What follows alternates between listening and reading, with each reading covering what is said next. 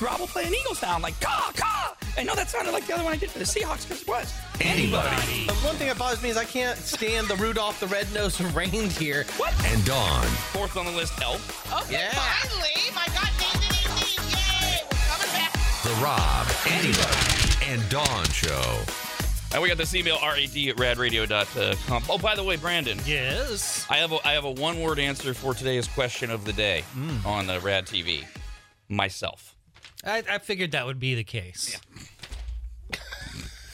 That'll all make sense to those of you that are garbage cans at the end of today's show. If you're watching Rad TV, you know what the question is, and you heard my obvious answer. And otherwise, we have to wait for all the emails to come in at the end of the show for you to find out. We have this email that came in from not a Brian, but a Bryant.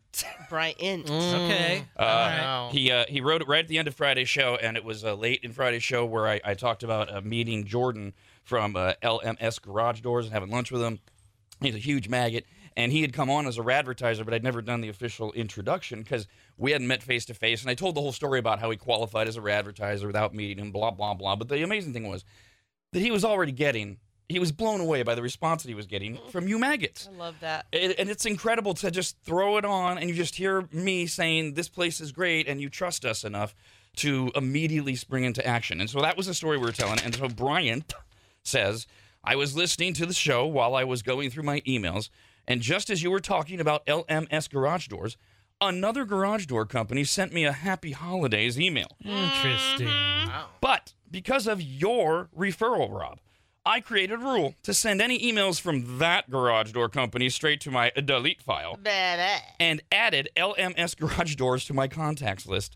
Thank you for helping find good vendors. That's incredible. That is. Just off one thing that I say, I take the trust very seriously, and I greatly appreciate it. Thank you so much. They look like a really neat family only because, I wasn't stalking them, but I follow them on Insta, and one of their,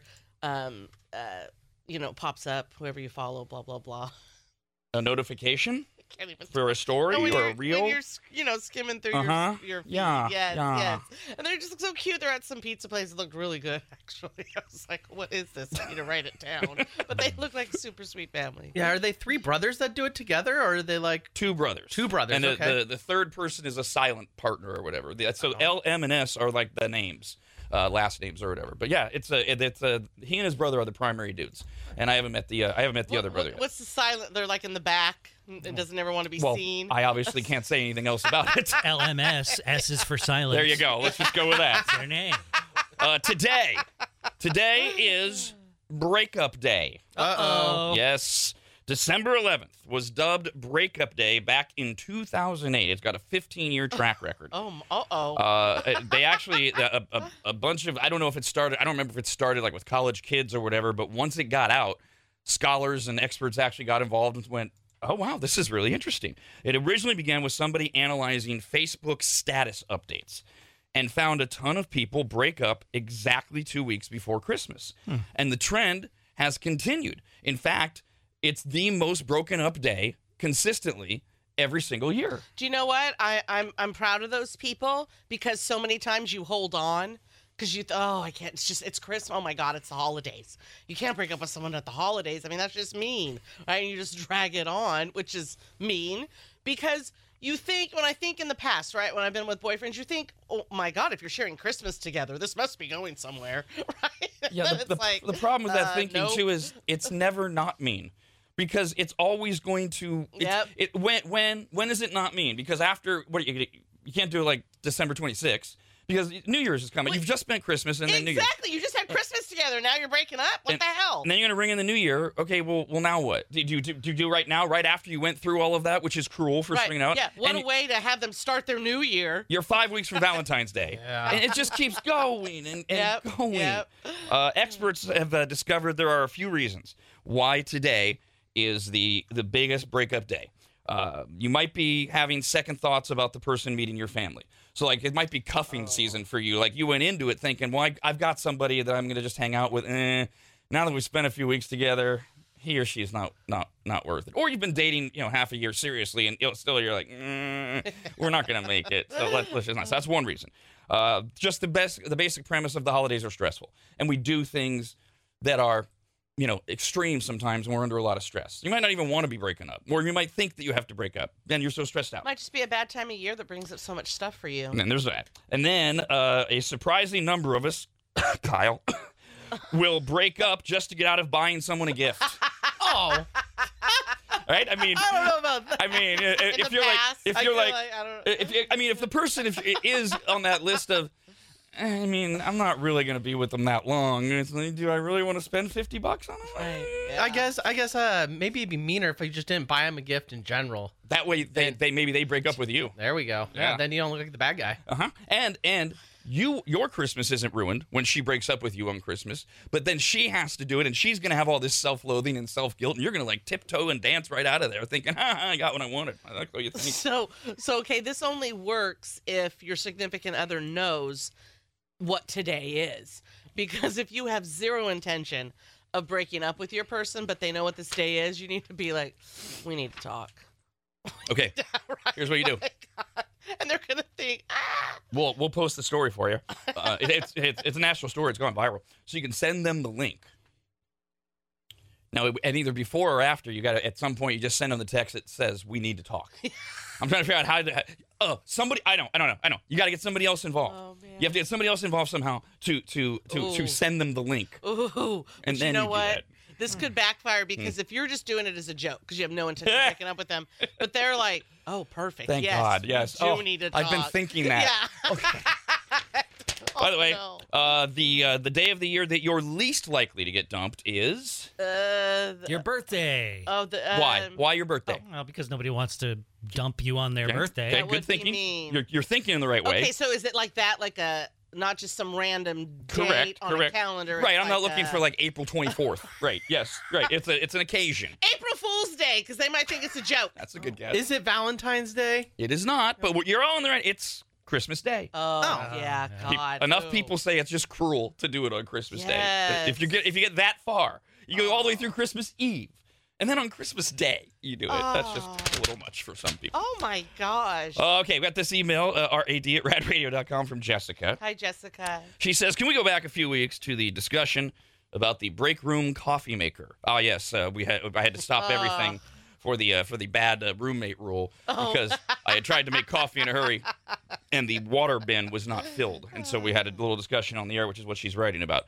We're a small law office of about a dozen people, and we, too, all share a community Keurig.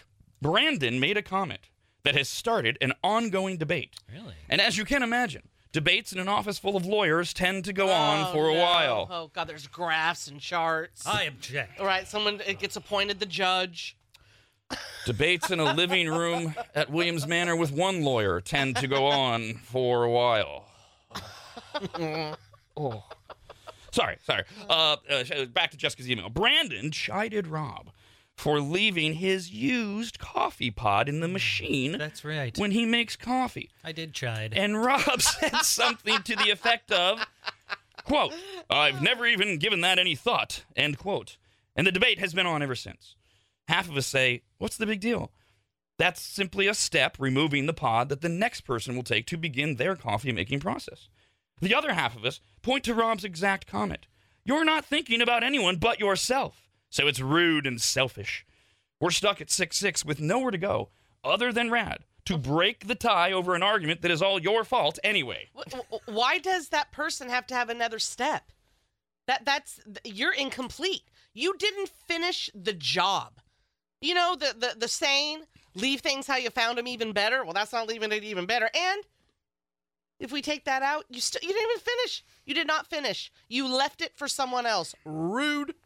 Now, I'm no saint. I've done this. I've left the pod behind. Me too, and that was but rude. I would consider it to still be littering because it is now the trash of the coffee that you had just made. Yeah. So you are omitting that step of completing the process of making coffee and leaving it so it's nice and clean for somebody else to make their coffee. So what if you leave the pod in there because you don't want to pull it out because sometimes that pod is a little hot from the hot water and you don't want to drop the pod on the floor It's a because it's safety hot. hazard. Yeah. No. So you leave it in there, No. but you have to wait like 5 minutes, No, and you then do you not. come No. back and then make sure it's warm enough to No. touch, and then you can throw it away. I make coffee for my father-in-law, Pops. He lives with us, and I every morning.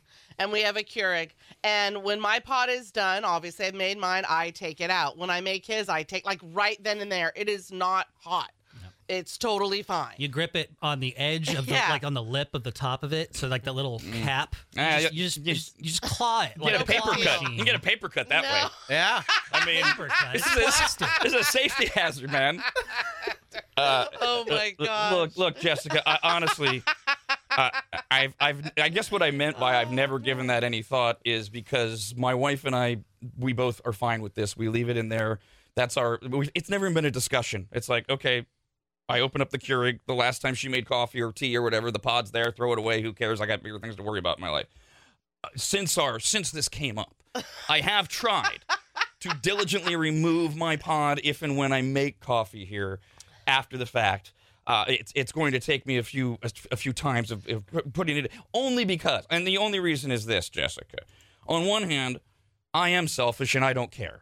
I don't think that that's a big deal, and I don't care about this at all. But I can't, as the boss, not follow my own rule, which is be a good roommate. And the roommates here are apparently, for the most part, although it doesn't seem like Kyle cares much, saying you should remove it. So I will try to be more diligent moving forward. Well, and it at home, yes. When you're at home, y'all make your own rules, right?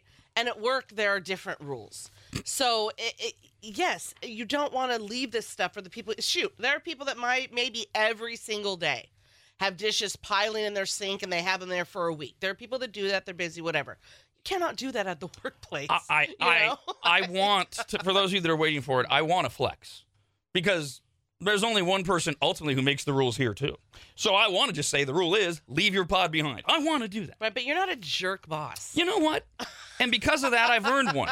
And on such a small thing, I'm almost tempted to put up a little sign. You know, that's what they do in real offices, right? You put up a little sign.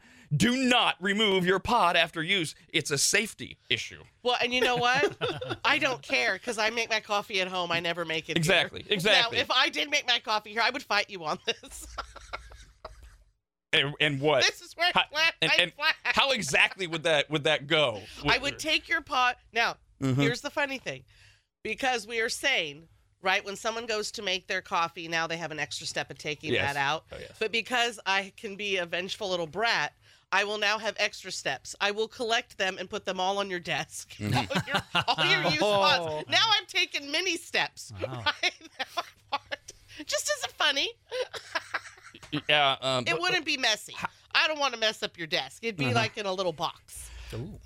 I mean, ultimately, we would just circle back to somebody's suggestion. We had this stupid conversation the first time. I'll just get my own from my office and do whatever I want. See, what's going to happen, though? Or as soon as- actually, I'm sorry, Kyle. Yeah, I just go realized I'll confiscate that coffee maker. It's yours. And put it in my office with the key, the lock that only I have the key to, and then you guys can figure out how to get your own damn coffee.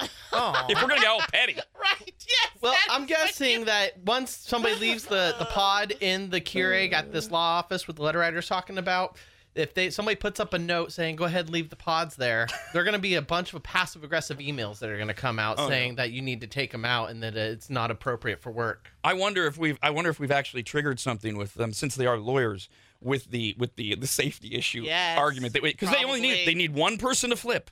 And maybe one of those attorneys. Well, now that you mention it, it is rather dangerous to be reaching in there immediately. Yeah, let's just go ahead and say leave the pods in. Maybe we've gotten him.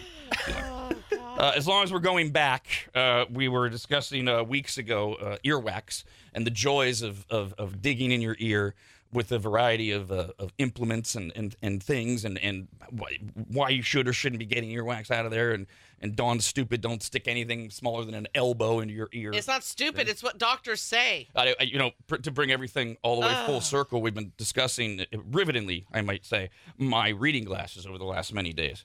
And yesterday, I was sitting at my desk and I took my reading glasses off and I used the end of the what is this? What is this?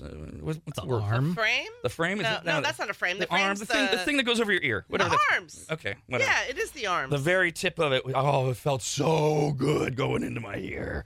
Oh, I was thinking of Dawn the whole time, like, oh, Dawn would be freaking out because she's afraid I'm going to go too deep, but it's so good. God. And then, of course, you pull it out and you lick it off. Oh, nice and nice. You do not lick it off. I did lick it off. You do not I'll do lick it right now. off. I'll do it right Nobody eats wax. Yeah. Okay. Ear wax. Oh. Oh my gosh. If you're watching this stop on that. RAD TV, you can see it, and then comes out. No, Yep, got a little okay, deposit there. Not looking. No. Mm. You understand because of what we do for a living, all of us. It tends to hurt our ears over time. Pardon? And then you sticking stuff in your ears, you're just tripling your chances of becoming totally deaf. Well, that is inevitable for as far as I'm concerned. So I don't care. I'm already working up the cochlear implant or whatever I can get. I mean, it's like because of 35 and running years of doing this, I'm going to lose my hearing entirely. So I don't consider that when I'm enjoying and the pleasure. It's worth it. The pleasure is so good. So, seeing how you like to lick the wax off your glasses from your ear, have you ever dug in your belly button hole and licked it too? And do you think the ear wax is better or the belly button lint's better? The belly button wax. I'm sorry. The ear wax is better. The belly button stuff has a strange smell to it. But I don't dislike it. It's like a fine foreign cheese smell. But I like the taste of the earwax better because it's really more just like it's like lard, if you will, same consistency. Okay, so the belly button lint I think is a little sweeter. Like it's got a little bit of that stinky onion kind of sweetness to it. It does. And then the earwax, it's really dark and musky, and it's a lot bitter. And I think I prefer the belly button. But the thing is, too, is that the earwax, I'm producing that in my own body. The belly button stuff, a lot of that's foreign. You know, exactly. So that's why I prefer to eat earwax. Yeah, God. Back to the subject at hand. How should you get rid of earwax? You shouldn't, say doctors in a new study. Exactly. Dr. Nicholas Deep. Oh, that's perfect. Dr. Deep, an ear, nose, and throat specialist at the Mayo Clinic, no less, explains that earwax is an essential and healthy part of our body's ear canal. It's vitally important.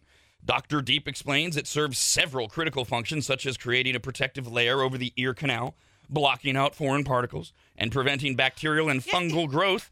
And it also helps keep the ear lubricated, which aids in self-cleaning. Yes, and it will flush itself out because you can get to where your body doesn't work as it should, and you'll get way too much.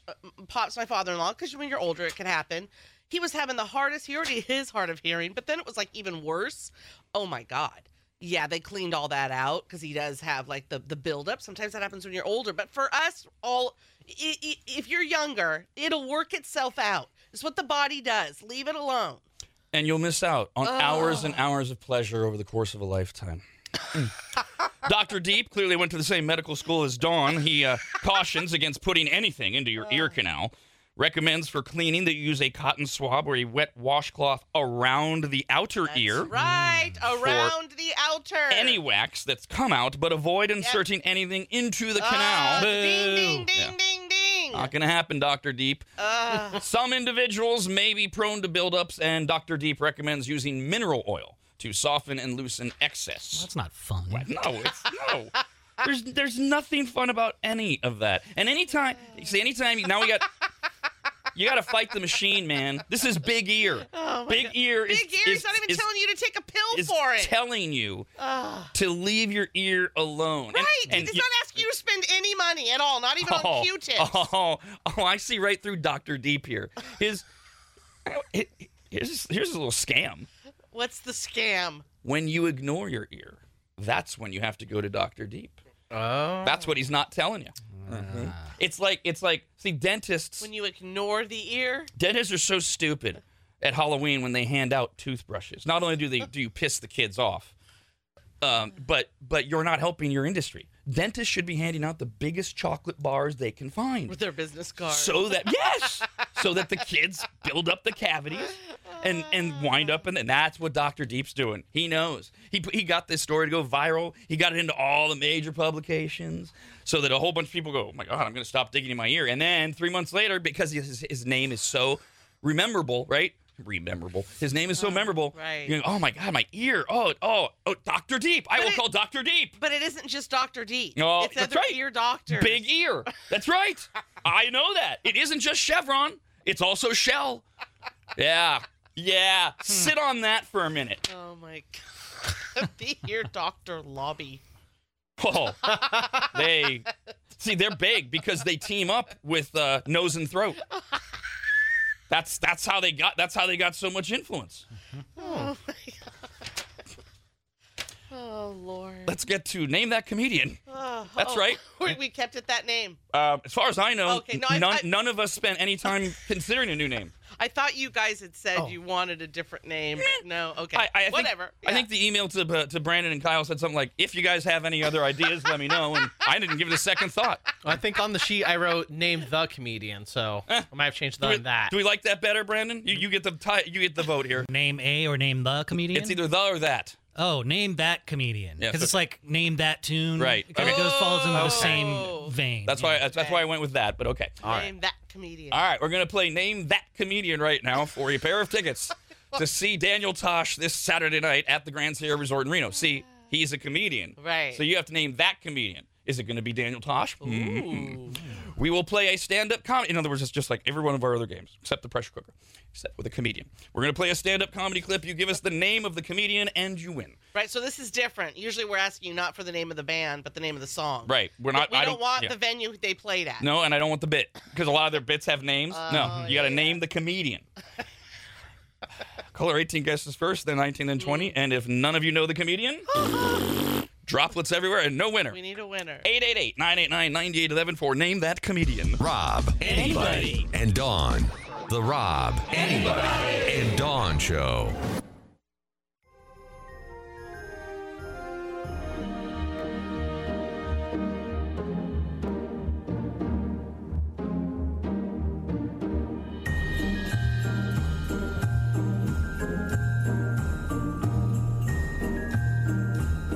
This year, give the gift that keeps on giving. No, not herpes. A year of RAD TV, available at members.radradio.com.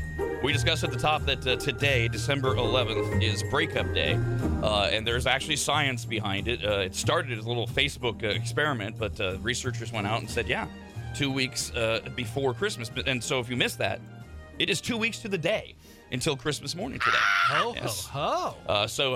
It's Yes, you are. Christmas is on a Monday this year, 2 weeks from today. So you have only those 2 weeks left if you need any of the RAD 2023 proprietary blend of our turkey brine for your Christmas dinner. You can go to radradio.com and go to the Stupid Store. Superstar. And see who has it in your area, or if the Stupid Store Superstore. can ship it right to your door. And remember, you also have less than 2 weeks now to go to NorCal Gun Vault in Rockland, where they are collecting toys for the U.S. Marine Corps Toys for Tots Christmas Drive.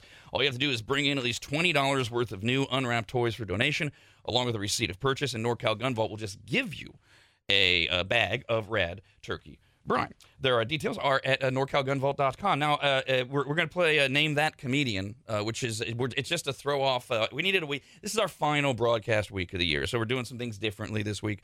We didn't want to start another bucket of When Rob's Change and then take a few weeks off and then come back. It's just, there's no reason for that. And we had these Daniel Tosh tickets that we had to give away. So we just substituted for the week Name That Comedian.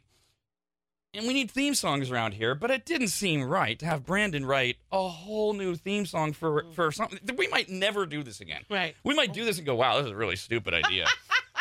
Or we might just roll it out now and then kind of thing. So Brandon and I were talking, and we agreed that what we need is we need a catch-all generic theme song that we can roll out whenever. Like the thing I like about this is it leads to less work because had we already had this idea. Now I know that we would have missed out on art, but Brandon also would have had more time. Had we had this theme song in place, we never would have had to ride Brandon to create a trailer theme song for Travis this Kelce is a catch-all. and Taylor Swift, because it would have been like, okay, fine, this is going to be around for a couple weeks, these trailer updates, so we'll just play the generic one. So I know we never would have got that, but Brandon would have had to worry or deal with it. He hurt his throat. Yes, doing it. Yeah. So this might be the last theme song we ever have. Because anytime something new comes up, we can just roll out the generic theme song. This song was made for some time filler today.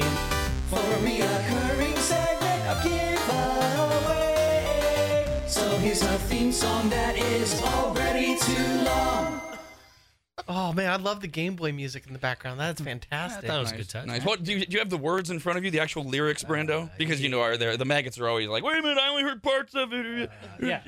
So that would be this song was made for time filler today, for a recurring segment or giveaway.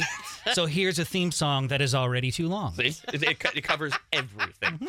We have a pair of tickets to see Daniel Tosh this Saturday night at the Grand Sierra Resort in Reno. Caller 18. Hello, Andrew. Good morning. How about that goose egg for the silver and black Raiders? I don't Good like morning. Yes, So did they win? I hope his phone cuts out. What's a goose egg? A zero. Just They- wait zero? 30 minutes okay. when we talk sports. Oh, and God. by the way, you won't care then No, either. I will not. Andrew will guess first. If he doesn't know the comedian, then we'll go to Eric. Good morning. Morning. And Heather, you're caller 20. Good morning, Rad. Morning. All right, there's no hint or anything here. It's just name that comedian. I wake up these days and I go, oh, I didn't die. We need the name of that comedian. I wake up these days and I go, oh, I didn't die. Andrew, do you know who that is? Craig Ferguson. Hilarious. We're actually looking for funny people in this particular game. Eric, do you know? Ricky Jarvis. Damn it. The other guy. I need a judge. That's wrong. Yeah, Okay, all right. Oh, no. Come on. I mean, look, if Brandon, Oh, no. if he just assertively said it's wrong, then that's it. I'm not even gonna engage in a discussion. I was leaning that way You anyway. have to pronounce the name right. Heather. Gosh. Ricky Gervais.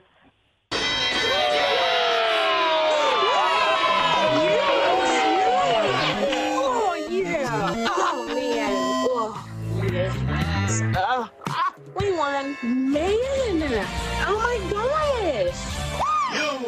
Did he say Ricky Gervais? Jarvis. Jarvis. Yeah, that's not even no, that close. sucks. No. This is from his Humanity Netflix special. I wake up these days and I go, oh, I didn't die. Got to do it all again. I'm usually hungover, headache, liver pains. I can't walk for the first 5 minutes because I've got no joints in the knees, right? I'm getting fat again now, right? Now, I was thin till I was about 28, like proper skinny, like 9.5 stone, right? Then I got a job, right? And the next sort of 20 years were what I call my eating years, right? And I just got steadily fatter and fatter till I reached a peak of unwellness and blobbiness when I was about 48 years old. And it was one Christmas, I was at home, lying on the floor, right? And I was saying to Jane, I'm having a heart attack, right? And honestly, my heart rate was like 130. I felt nauseous. I had palpitations. I was sweating because I'd eaten 11 sausages. That sounds good. We have another chance for you to win those Daniel's Tosh tickets at 9:30 a.m. Oh, also, so in addition to this game, we are bringing back Bad Radio on Wednesday of this week. Brandon will come over to the invisible captain's chair, and I'll head over to the sidekick chair on Wednesday. And for our last show of the year, Brandon won't be here. We're actually bringing in Ian from Tech to You. I have awarded Brandon for all of his hard work this year with one extra day off. Wow, Yeah. Brandon, you Thank you so earned much. it. So Brandon's final You earned show the one day. is Thursday, but he'll My take final show. of the year. Of the year. Oh, okay. year. Thank you for the clarification. Freaking me out. Man, right, breakup day and all. But he'll get another day in the invisible captain's chair on Wednesday. All right, yeah, that's right. It is breakup day, and I Freudian slip there. All right, we got this email from Bruce. Hey, Bruce. He says, Rob, I've listened to you for decades, and I've learned a ton from you. I know you don't do a lot of politics until you have to, but I am curious about something. I've heard you say that after a decade of bad polling, they're starting to do much better. That said, a bunch of new polls show that Nikki Haley, that's the former governor of South Carolina, also a UN ambassador, Nikki Haley, of all the Republicans, would destroy Joe Biden, yet Trump, who is tied with Biden in most polls, is way ahead to be the Republican nominee. Like you, I have no team. I'm on Team America, and our team can't handle 4 more years of President Grandpa. Are the Republicans really going to commit political suicide when they have a candidate who would clearly be the strongest? I can do this in less than 3 minutes. Don't turn off your radios. First of all, the better at polling thing. Polling went into the toilet about 15 years ago because they couldn't track people who were going exclusively to cell phones. They used to do polling almost exclusively to landlines. Nobody had them anymore. It was hard to get a hold of them. Nobody answers their cell phone. More and more, especially if you don't recognize the number. They've changed the way they're doing polling, and they've been pretty close the last few election cycles. So, yes, they are getting better. That doesn't mean you should trust them entirely, but when you have a number of polls, like he's alluding to, that all link up, and the thing he didn't put in there is they're all polls of likely voters. And those are the people that are paying attention already. These are the ones that are deep into whatever their motivation is. I don't want Trump. I don't want Biden. The country needs a new direction. So they're already paying attention. And multiple polls have showed head-to-head battles, hypothetical race between current President Joe Biden and Nikki Haley. Haley in one of the polls beats him by 17 points, and in many of them she's beating him by double digits. So the question that Bruce is asking is, how do Republican voters not see this and go, okay, well then we can't put Trump there when Trump is losing to Biden or barely beating him, or he's inside what we call the margin of error, meaning it could be an election day decision for anyone, and then we have another radically close election, and there's all sorts of questions over whether or not it's legitimate. He's asking, how do Republican voters not see that? Because there is this cult of personality thing that has taken over a sect of the Republican Party. It's about a third of them, where they are gung-ho for Trump, and nothing. What he said in his campaign in 2016 is true. I could go out on Madison Avenue and just shoot a bunch of people and you'd still vote for me. Yes, they would. That small group. Now, it doesn't mean that there aren't enough Republican voters who might choose another alternative. A lot of the polling inside the Republican Party that has Trump such in the lead is misleading, because if it were to get down quickly to only 2 choices for Republican voters only, because the Republican voters state by state will choose who their nominee will be. If it was Trump, or in this example, Nikki Haley only, we don't know that the 65% of the party that doesn't want Trump to run wouldn't show up and vote for Haley. But there's too many people running. You've got Vivek Ramaswamy still running, Chris Christie still running, Ron DeSantis still running. So there's too many names, and they're splintered amongst all of them.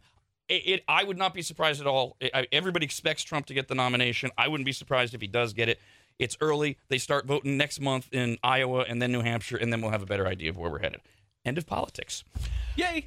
Next up, I do. This is unfortunately somewhat political, but that's because everything is, right. Everything has to be political. Yep. But this is not to me political. This is common sense, and I throw this question out. I don't know, quarterly. Never get an answer. Never. But you're welcome to email anytime if you want to take your time to put this into a well-constructed thought. RAD@radradio.com. You can call. We can just argue about it on the air too. Very simple, though. A new report released over the weekend, carbon dioxide levels in Earth's atmosphere are at their highest point in human history. Now, how do we know things like that? Like, how do we know what the carbon dioxide levels were before humans even existed? I have that answer for you. Scientists use proxy sources to determine past levels. That would be things like analyzing materials such as air bubbles trapped in ice cores. They were there a long time before we were. The chemistry of ancient soils and ocean sediments, and the anatomy of fossil plant leaves. We can figure out how old a tree is, right? Cut it open, count the rings. Wow, that's 1,000,000 rings. That tree's 1,000,000 years old. Let's study it. Here's what was going on. So that's how they come up with all this stuff. So here's your question. According to the study, it has been 14 million years since the level of carbon dioxide in our atmosphere was this high, long before modern humans appeared on the scene.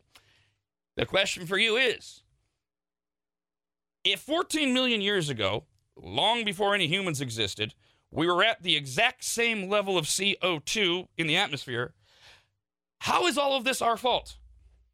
It was occurring 14 million years ago with no humans. And we know why. It was occurring because of natural processes like volcanoes, which produce a lot of carbon dioxide. Why are we the problem then? Weathering of rocks on land increases CO2. In fact, a different recent study found that rocks can release CO2 at levels that rival the amount volcanoes release. Well, then why don't we just get rid of all the rocks? Why are we attacking humans?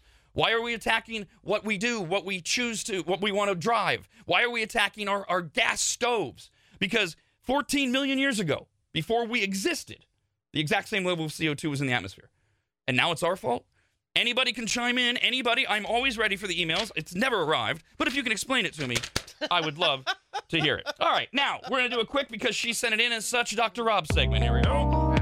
And now, baby, here's Dr. Rob, the doctor of love. Dr. Rob. All right, here's how the Dr. Rob segment works. You got a question, a comment, a problem of your own. Our phone number is 888-989-9811. You can always write to the Dr. RAD at radradio.com, remembering I'm not really a doctor, and you should suck it. Now, this is from a name withheld woman. Hey, girl. She does mention that she, and I think the only reason she had to write is because she does mention she's a teacher, and therefore she doesn't have the time or ability or energy to subscribe to our membership site and watch RAD TV and such, because a lot of places, or a lot of times, we can do dirty Dr. Rob letters there. This is not. And she's very sweet. She should be a teacher because there's nothing dirty about this. I can read the email as it is. But I do understand what she's meaning, because it's edgy. And we spent an entire, I think, 6th hour on this subject. So if if this conversation in any way entices you or interests you, you can always become a member and go find it. She says simply, will you please help settle a debate for me? I typically go to bed hours before my husband due to life.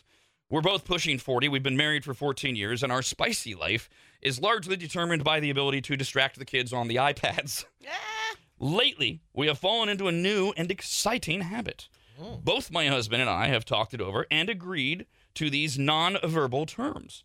On nights where I'm wanting spicy time, I will go to bed totally naked. So that's her cue. And when my husband comes to bed, he will wake me up, if you will. I told my sister, and she said it felt a little rapey. Whoa. I said no, because I was preemptively consenting, and it's quite a great way to wake up, in all honesty. At the end of the day, it doesn't matter what we do behind closed doors, but I wanted an outsider's opinion. That's why I say she probably didn't need to write this. If she was a member and she listened regularly, she would have heard our discussion on corpse blanking months ago and what it entails and the participation level to which my wife and I engage in it. And I'm really glad that you said at the end of your email that it doesn't matter, because it doesn't. The only thing that I always question in these type of emails is, why are you even telling anyone? Whether it's your sister or not. And I can't tell. I mean, you wrote, so I can't tell if you're bothered or if you just wanted another. If you really did, it make you think at all? Is it a little rape? There's nothing rapey about it, especially the way you described it. You have discussed ahead of time the way that. My God, this is less rapey than what my wife and I don't think what my wife and I do at all is rapey. But the fact that you send a signal. See, so if you went to bed after this discussion and you were wearing pajamas and he tried this and didn't stop, well, that's a little rapey because it violates your terms and conditions. You start by sending him a signal. You're naked. He gets into bed. He feels around. Oh, all right. She's already consented. And then he wakes you up by having sex with you. There's nothing rapey about that at all. You've already agreed to it. You might even have aftercare the next morning where you discuss it. I don't know. And so I don't find anything rapey about it all. And even if I did, who cares? It's your relationship, which like I said, always makes me sure. I don't have the luxury. My wife and I don't have the luxury of being able to keep things from people for the most part. This is the show we do. We share. We don't have to share everything, but if it can help people, we love to. And that's how that first conversation came up. So my opinion is you're fine. You're doing everything right. You're communicating. You're enjoying your life. I'm sure your sister's a lovely person. I think she's just fallen trapped to this thing that started. I don't even know when. It's like, it's become like a verb now or something. Like it's almost become just like any other word. It's very hard for me sometimes to have these conversations because I have literally had things done to me with zero consent. Okay? Like, I don't like how everything's rapey. My God. It takes away from people that have actually had rape happen to them. A woman telling her husband, here's how you know I want to have spicy time tonight. I'm going to be in bed naked. She is... There's your consent. I mean, oh my God. If she went to bed... Okay, two different ways. I'm sure there's various different ways this could actually be rape. And yes, a husband can rape his wife. And vice versa. And vice versa. If she went to bed naked just because she felt like it, and he came to bed assuming that's what she wanted and just started, and then when she woke up and didn't want it, and he kept going. And she said no. That's rape. Yeah, I mean, all of those things. If she went to bed fully clothed and he started doing something and she's awake, she's reading a book when he comes to bed, and he starts and she says no, not in the mood, and he does it anyway, that is rape. I mean, gosh dang it. No, I'm glad. I'm really so glad that, and I'm not usually that you're here, because that's the other thing, and I get so emotional about this subject that I forget. Yes, it completely demeans the legitimate act of rape, and we've got to stop this. It's so. It almost makes me feel like. Here's the other thing it does to me. It almost makes me feel like there are people that want to be able to say, "No, I don't want this to come out wrong." Like, do you feel left out? Please don't feel left out. Be glad you're not a part of that club, right? Like, don't place that on your sister, right? It was her sister that said this to me. Come on, man. Yeah, see, now thinking about it, maybe you have to have a conversation with your sister and ask why she said that statement. Why do you think it's rapey? Are you jealous that me and my husband are getting spicy time and you're not? Are you saying things because you're jealous? Yeah, I mean, I don't, yeah. Or do you just not understand what that word actually means and the power and what that implies and the horrendousness of that word? It shouldn't... I'm sorry if I'm getting too serious for people, but it shouldn't just be rolled out of the tongue like that. I'm sorry. It just shouldn't. It just shouldn't be like oh my God, that's rapey. And I know I've been guilty of that myself, and I don't like when I do that. When we've read some stories, and I'm like, oh, that sounds a little rapey, because I'm also a victim of it, right? We've made it this, like it's a saying without really thinking it through. Yeah, I mean, the word we should use, I suppose, if we're going to continue to allow these weird judgments, is cringy or something like that, so that we're not even bringing up the R word. The other thing too is I still don't understand why we inject our opinion onto other people's private lives even when they share with us. What is the point? Fine, Dawn does something in her bedroom that I don't like. Why do I even need to comment on that? What is the point of that? Do you know what? So I honestly used to feel that was normal. If someone shared something with you, then you give they're sharing it with you. So therefore they're opening up the door for me to then judge it. I used to really just think that was normal. That's how we do life. It does seem normal. Right. And then I finally realized they're not asking me for my opinion on it at all.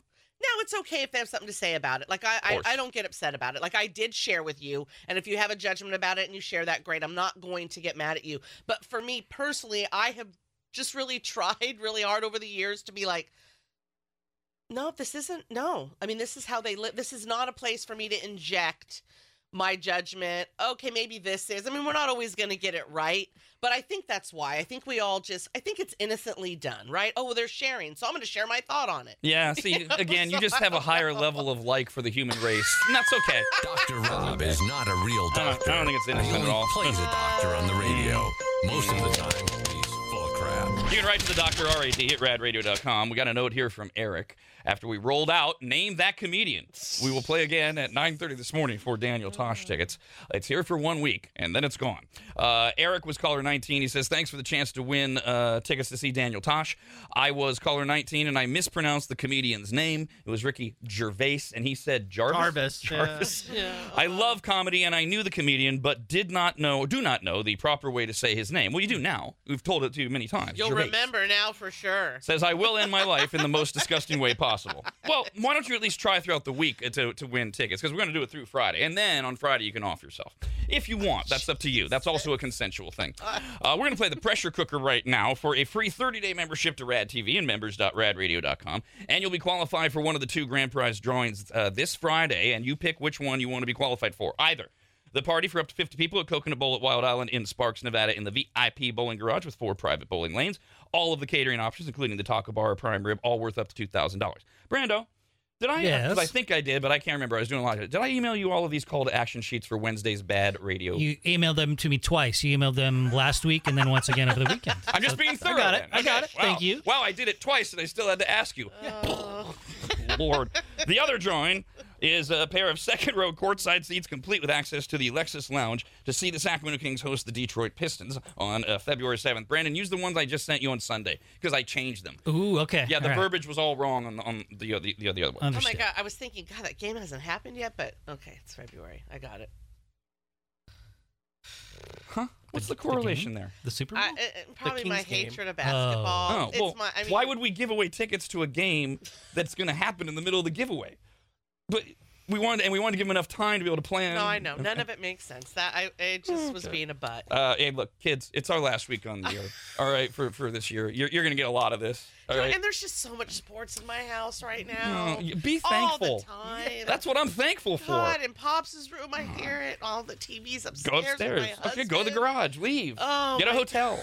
The Pressure Cooker is our daily trivia game that we play every single day, although we don't get a winner every single day. It's trivia. You either know it or you don't. You don't. 5 right, 30 seconds. None of that matters. What's your caller 18 right now? You can do it. 888-989-9811. Caller 18 plays the Pressure Cooker. Rob, anybody, and Dawn. The Rob, anybody, and Dawn Show.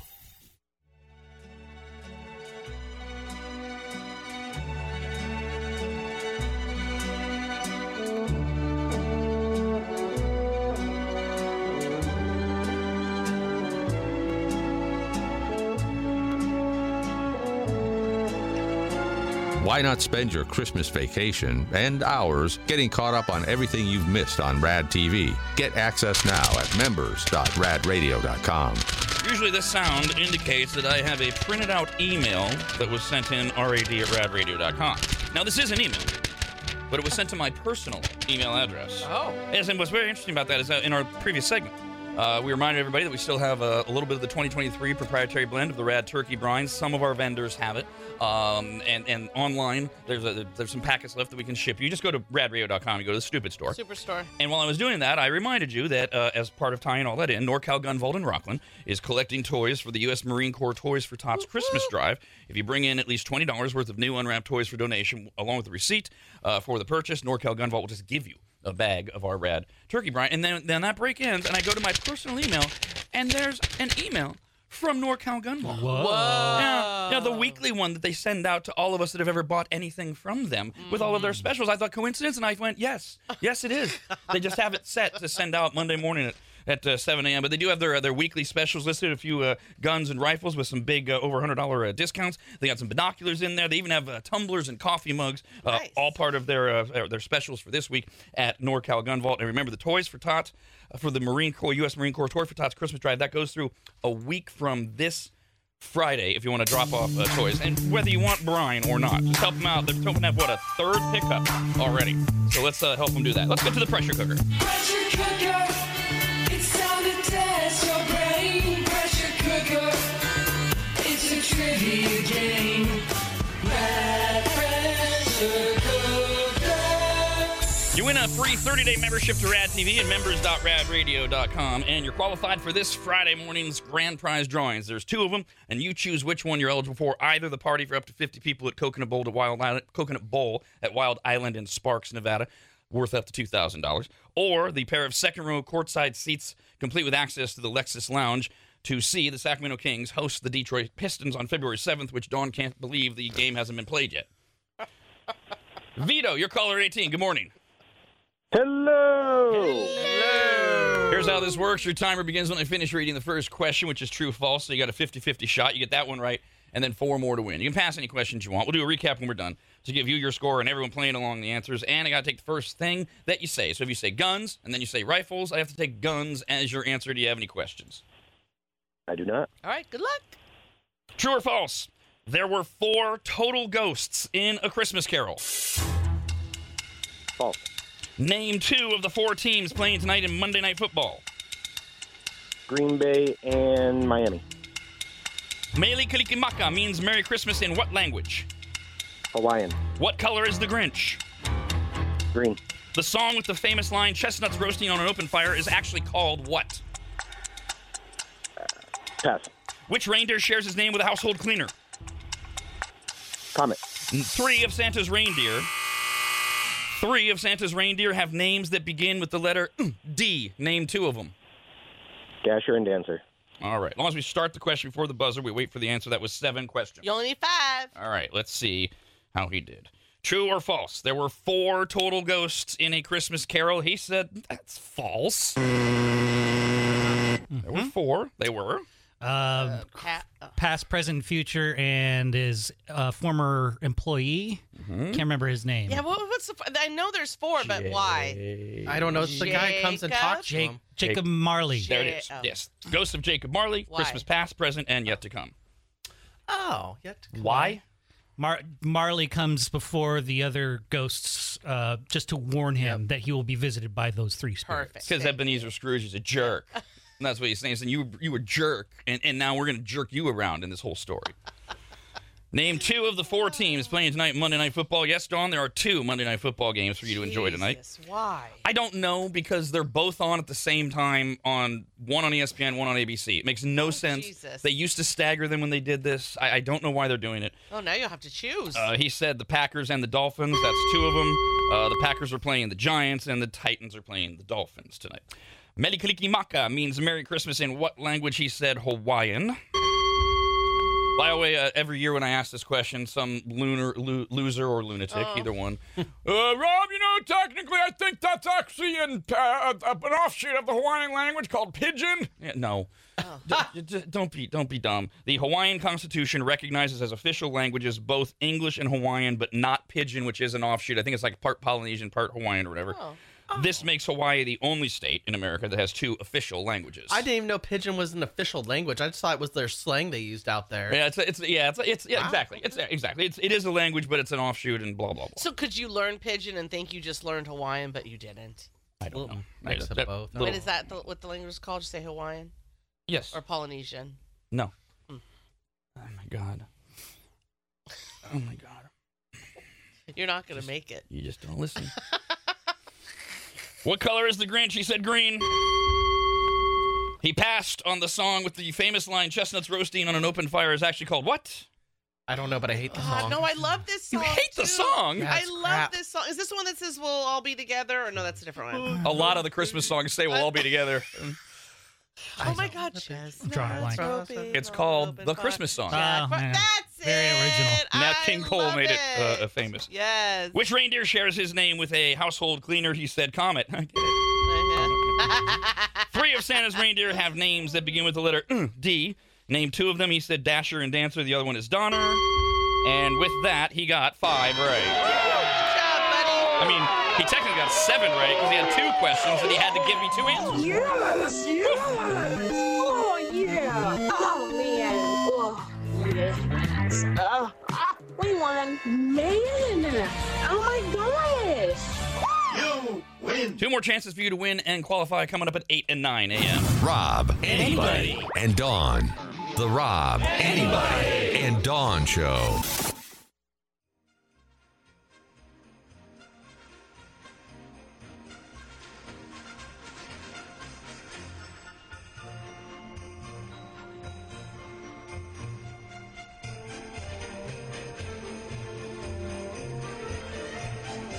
What's in Santa's sack? Hopefully something from the stupid store. Buy all your rad swag at radradio.com. It's our final broadcast week of the year. Brandon's going to take the reins on Wednesday. I'll be here. Don't worry about it. But I'll sidekick it. Brandon will take over the invisible captain's chair. You got to keep in practice. And we haven't had Brandon do it for a while as seamlessly as I make this seem and sound. It's not necessarily like riding a bike. Our first show back after our holiday break, I will be all over the place. I will be discombobulated. I won't know which buttons to press and all this. So we'd like to get Brandon a chance here before his end of the year, because his end of the year is Thursday. Woo-woo! He's getting 1 extra day off as a bonus this year. So Ian will be joining us. Ian from Tech to You. Ian. Will be here on Friday. Brandon hosts Wednesday. Then it's his last show of the year Thursday, and then Ian will be here on Friday. All of that is part of this week. And we will still be doing the Mixed Picks podcast on Wednesday with Steve Mickelson, live from Las Vegas, Nevada, and MixedPicks.com. 2 Ks in Mix, 2 Ks in Picks. MixedPicks.com. Good morning, Steve. I have to press this button. See? I'm already discombobulated. Good morning, Steve. Good morning. Oh, my God. So, yes, we will do the Mixed Picks podcast this Wednesday morning at 10 a.m., and we're going to be on even during our holiday break, December 27th and January 3rd. Steve and I will be on RAD TV, 10 a.m. on Wednesdays at members.radradio.com. I know Dawn is really excited for that. Man, I'll tune in. Before we get to another What the Blank weekend in the NFL, Steve, there was another What the Blank text exchange between you and me over the weekend when Shohei Ohtani signed the biggest deal in Major League Baseball history when the Los Angeles Dodgers inked him for 10 years and $700 million. That is fully guaranteed in Major League Baseball. That is multi-generational wealth. That breaks the MLB records for both total value and average annual value in a contract. Those are two different things that baseball uses. Mike Trout had the previous total record, and Justin Verlander and Max Scherzer were tied for the annual average.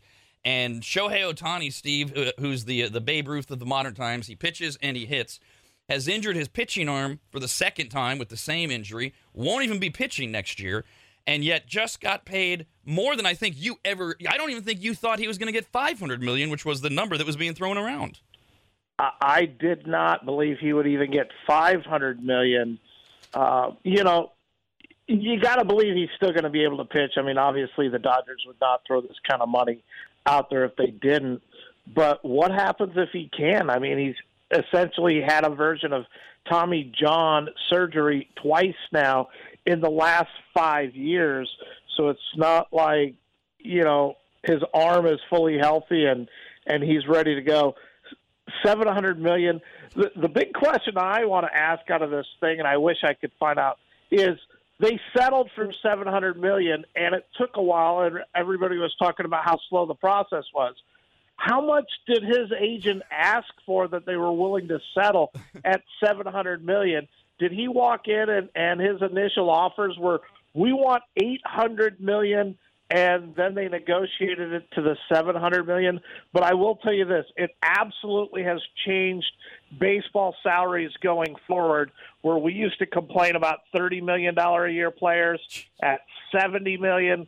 It's really going to change the landscape.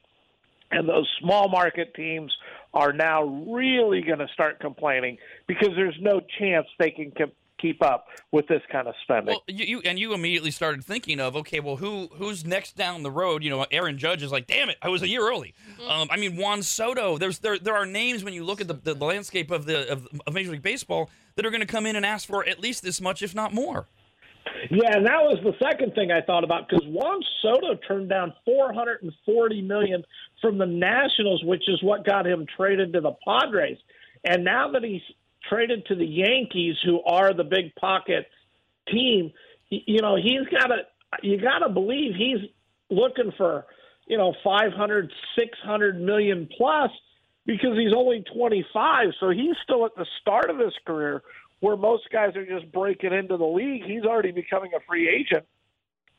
So the Yankees really had to dislike that $700 million contract, because it added, I would have to believe, at least $100 million plus to Juan Soto's asking price. Well, and I wonder now how soon the conversations shift, because it's always the question of, do you want long-term or do you want more per year? Because and of course the question there is always injury. So let's take Juan Soto. He's 25.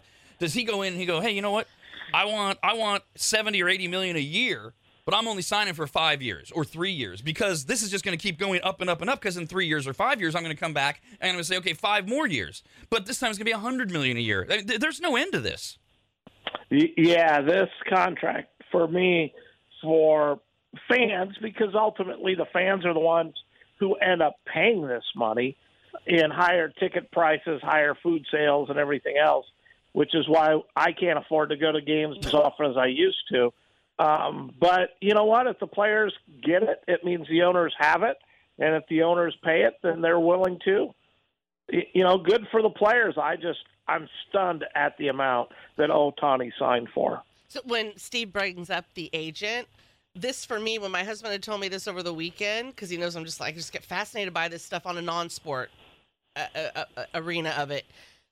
What this agent? It's like what the hell did he say that they haven't heard already? Like, that's what fascinates me. That, damn, Probably. what a great agent, because whoever he's negotiating with, right? Like, they've heard all of this throughout the years. I mean, that's incredible. Well, I mean, it's probably, believe it or not, a very simple pitch. Do you want him, or are you going to let him go to the Blue Jays? Because they were the other team that was rumored all day. Yeah. You don't have to sign him. But you're telling me he had these surgeries, right? Like, it sounds like these things are stacked against him, and yet this agent was still able to get that kind of money. That's why a great agent doesn't even go to that. Crazy. The agent says, look, yeah. If they bring it up, yeah, he's had the surgeries. Whatever. The Blue Jays are going to pay him $700 million. Do you want to match it or not? Because he'd rather stay here in Southern California. It can't be that easy. That'd be great if it was. That's the thing about having an amazing commodity like he did. All right, let's get to our pigskin picks. Team Dawn, bitches. Cheats, bitches. Oof. Oh, no.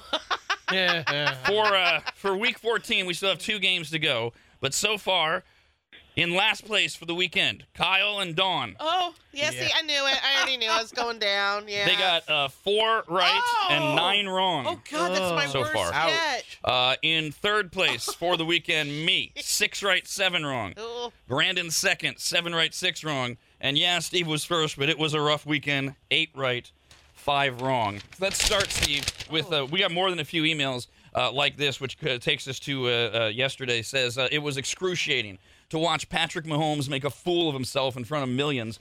The sense of entitlement he exuded and the hissy fit he threw totally turned me off. Robert wrote in and said, we all know that diva, Patrick Mahomes, is a whiny bitch about any call that doesn't go his way. And after yesterday, his bitchiness really hit a new level after complaining to Josh Allen, quarterback for the Bills, about the offsides call after the game instead of just congratulating him. The offsides call was correct, by the way. As a lifelong Broncos fan, it makes me smile ear to ear seeing his pettiness all over the headlines. And yes, I know this email is also petty, but I don't care. There were a lot more, Steve. He was petty first. And you and I don't disagree a lot, Steve. We'll see if we're going to. Maybe this will be the first time in 2023. For a second straight week, a frustrated Patrick Mahomes and the Chiefs were left talking about the refs after an offside penalty call on wide receiver Kadarius Toney negated what would have been an epic finish versus the Bills on Sunday. The penalty wiped out a 49-yard touchdown that featured a cross-field lateral from Travis Swift's boyfriend to Toney. The play would have given the Chiefs the lead with just more than a minute remaining, but instead, they wound up turning the ball over on downs after the penalty and lost 20-17 for their second straight defeat. And then Mahomes lost it. And Steve, you and I are let-them-play guys. But I agree with referee Carl Cheffers when you go back and you look at this. Because the Mahomes and Coach Andy Reid are bitching that usually, quote, quote, the refs will coach these guys, hey, you're too far over the line. Because offsides it means that Toney was past the line of scrimmage. He can't be lined up past the line of scrimmage. And usually if they have a second, they'll like tap him or they'll yell at him, hey, back it up a little bit before the play. And Carl Cheffers, after the game, the referee said no warning is required, especially if they're lined up so far off sides where they're actually blocking our view of the ball. And this is what I heard everybody say. This was egregious. They had to make this call, right, Steve? Yeah, I believe they had to make the call. And you know, the Patrick Mahomes, I don't, you know, I'm not punishing him for it. I mean, he's caught up in the competitive of the game. You know, there is this call, but it's the Chiefs' responsibility to go out on that next play and make things happen and continue, you know, to try to win the game. I think their complaint, though, really is about this in the past used to be a warning first. This year they've called it 11 times. Last year in the whole season they only called it twice. And in 2021 they only called it one time. So I think it's the case of the Chiefs are saying, look, you've never made this call before, no matter how egregious it's been. You've always given us a warning and told us to back it up. This time you did not. So I think they took it a little personal in that end. But on the other hand, I mean, it was bad. He was off sides. He knows better. He's played football his whole life. And, you know, this is the second game that Kadarius Toney has cost the Chiefs because he cost them the game against the Lions, too. And, you know, to not take anything away from the Bills. I mean, who's to say the Chiefs don't score there? The Bills have over a minute to go. The Bills don't come down and score again and win the game in a great ending to that game as well. So it was a bad look for Patrick Mahomes, but their complaint is you've always given warnings. All of a sudden you did on this play, and that's just not fair because that's the way the refs have always called it. Yeah, I get the frustration and the competitiveness, and I agree with you. It's a bad look for the team, especially the post game like whining, and they're not being as eloquent as you are in putting into words why they're so upset. But they're also upset at what we've been talking about all year. They're not the Chiefs. They can't get it together. They can't get this train moving, and they're heading towards the playoffs, maybe. And so I understand all the emotions that are going along with it. When you guys said, at the end of the game where the quarterbacks on any game walk over and shake each other's hands? Always. Okay, are you saying in that moment, literally, he was... Yeah. Screaming at the quarterback? So the game ended. This all happened with like a minute left, so it was still very fresh as the Bills ticked down the time. And then he ran over, and instead of just saying, "Hey, congratulations, a good game," yeah, that's classy. The mics picked up some kind of he's mentioning, I don't remember what. Steve, did you see what or hear what he said? Because I only saw a blip of it this morning. It was something like terrible offsides call or something like that. I don't know. No, I did not see the midfield handshake conversation. Yeah. And I don't want to misquote him, but he was talking about the call. I love how competitive he is, but you got to know when to rein it in because that's not good. So, Steve, on the issue of the Chiefs not being the Chiefs, they are now 8-5. They're still in the third position in the AFC playoffs. They only have a 1-game lead over the Broncos, who are sizzling hot right now.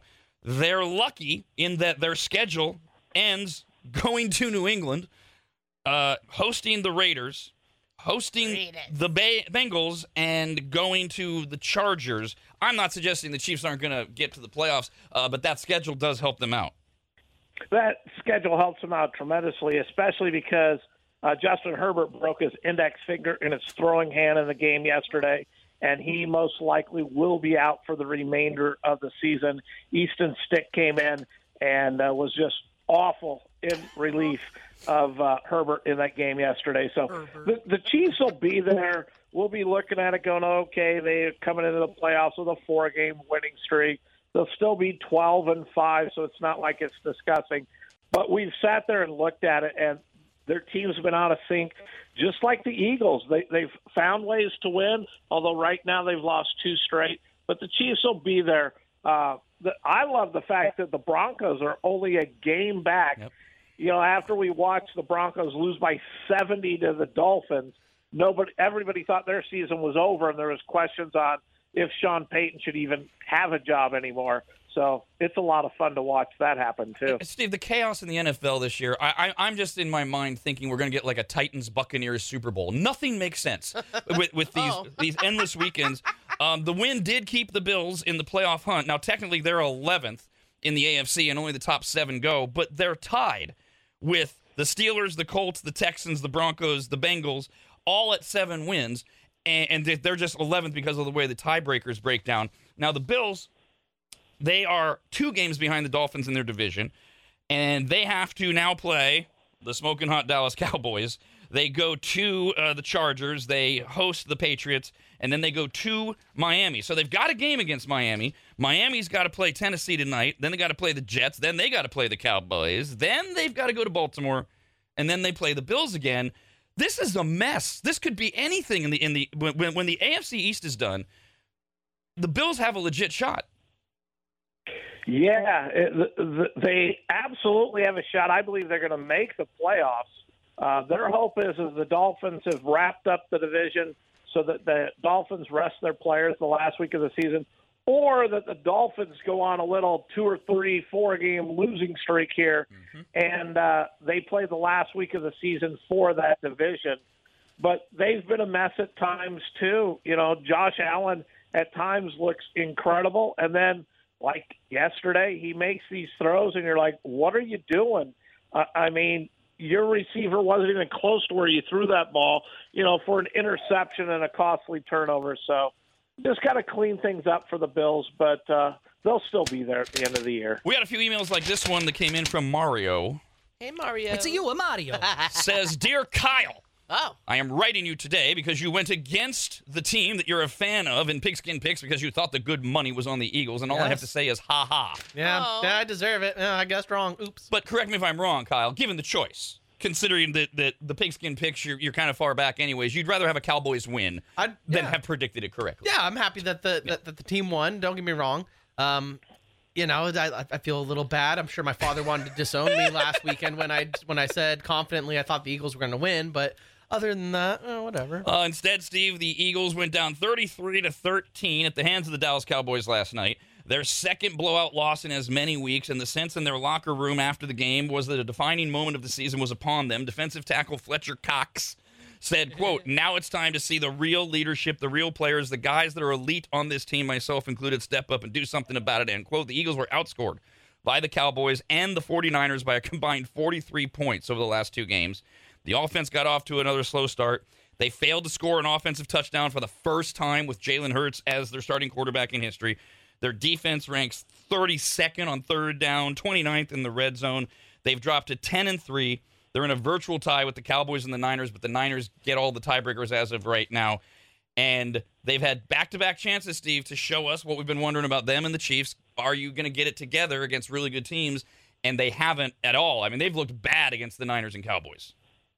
Yeah, they looked really bad again yesterday. And Fletcher Cox, wasn't that what you said last week after the 49ers, that it's time for you to step up and the team to show leadership, to come out and play a big game against the Cowboys?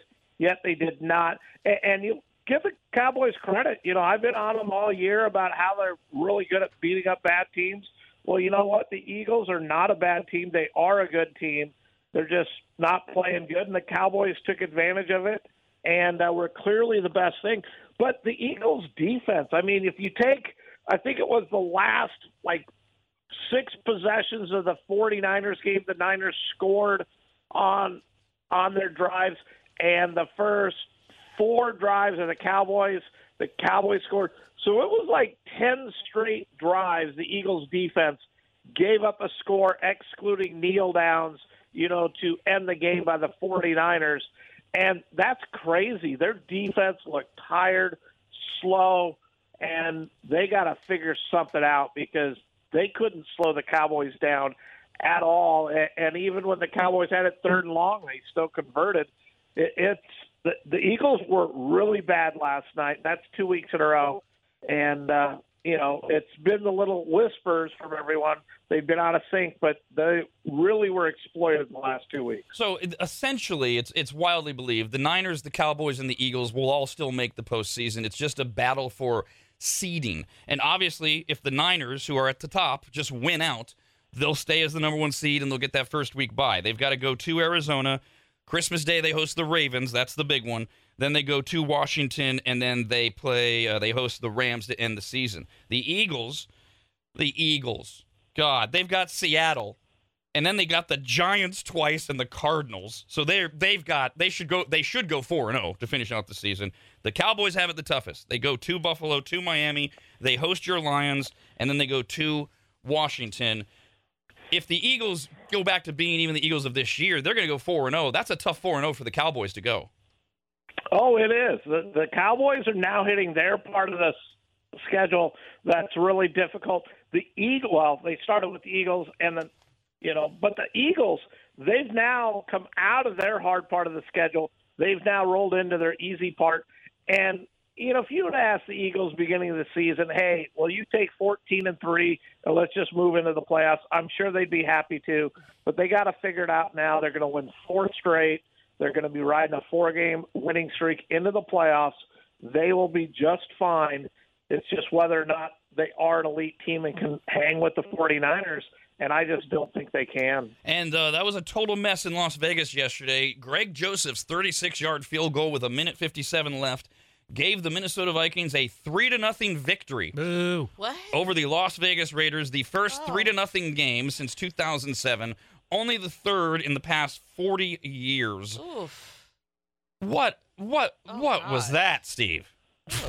It was awful. The thing about it is in the morning game, the Texans Jets were 0-0 at halftime, 11 punts, no turnovers in that game. And if you thought that game was terrible, then you rolled into the afternoon game of the Vikings Raiders, 0-0 into late in the game. It was awful. It was like both teams would get to their own 20, punt it. They'd get off a great punt, and then the other team would start inside their 20. It was a battle of bad field position, and both teams were awful. If you hate watching football, you might have liked watching that game because it was like neither team wanted to be there, neither team was inspired to play, and neither team could move the ball at all. It was just a terrible game to watch. Is awful the word you would use to describe your Detroit Lions losing to one of the worst teams in the NFL, the Bears? Oh. Yeah, but the Bears are playing better now that the Bears have finally said, look, let Justin Fields do what he does best. But the Lions team has now scared me. I think this is about 5 weeks in a row now. Their defense can't get any pressure on the quarterback, and their secondary is not any good at all. They can't cover anyone. And if you can't pressure a quarterback, that just allows these wide receivers to get open because you can't cover either. And my hope on the Lions is waning fastly because I've been watching it going, here we go, we're back to the same Lions. And yesterday's game was a classic example of it. Jared Goff, when he didn't have a running game, really didn't look very good against the Bears defense, which is not a good defense at all. And, my fear is I'm rolling back to all those other years of frustration. They're still 9-4. They still should make the playoffs. But, man, this team is nothing close to what it was early on in the season. As we head into 2 Monday Night Football games for the season, Steve Mickelson in our Pigskin Picks has an 8-game lead over Dawn, a 9-game lead over me, a 12-game lead over Kyle, and in last place, Brandon is behind by 14 games. That's the most. And I'm not in last yet. We have 2 games tonight for a Monday Night Football, and Dawn does have a chance to relinquish second place by herself, anyways, to me, because she's taken 1 game different than all of us. We will start, Steve, with the Green Bay Packers at the New York Giants. Right now, the Packers are a 6.5-point favorite. Green Bay is right back in playoff contention, having won 3 straight games after their win over the Chiefs. Quarterback Jordan Love has played great over the last few games, showing why the Packers drafted him 4 years ago with the number 1 pick. Love has thrown 2+ touchdowns in 4 straight games. The Giants have won 2 straight, are coming off their bye week. Running back Saquon Barkley has been playing great since his return from injury, and will be looking for a big game against a Packers defense that is ranked 30th against the run. Undrafted rookie Tommy DeVito is the starting quarterback for the Giants with Daniel Jones out for the season, and he has played well in his last 2 starts. The Giants defense will need to create turnovers if they're to have any chance of winning this game. But I have the Packers, who are playing great football right now, winning on the road. And this is the game. This is the game that could determine if Dawn falls back into a tie with me for second place, because only Dawn has taken the New York Giants to win at home. Everybody else has the Packers. The other game, in these games, by the way, Steve, why are these games on simultaneously on ABC and ESPN? Why are they doing this to us? I don't understand. If you're going to do this, you need to stagger them so you watch one game and roll into the other game, or at least get a first half into a game, so then you can decide you want to watch the first half of one game, the second half of another game if it's close. To put them side by side, to me, just doesn't make sense to anyone. Yeah, the other game is the Tennessee Titans at the Miami Dolphins. The Dolphins are a 14-point favorite. Tennessee lost last week in overtime to the Colts and are really just finishing up the season trying to evaluate talent for next year.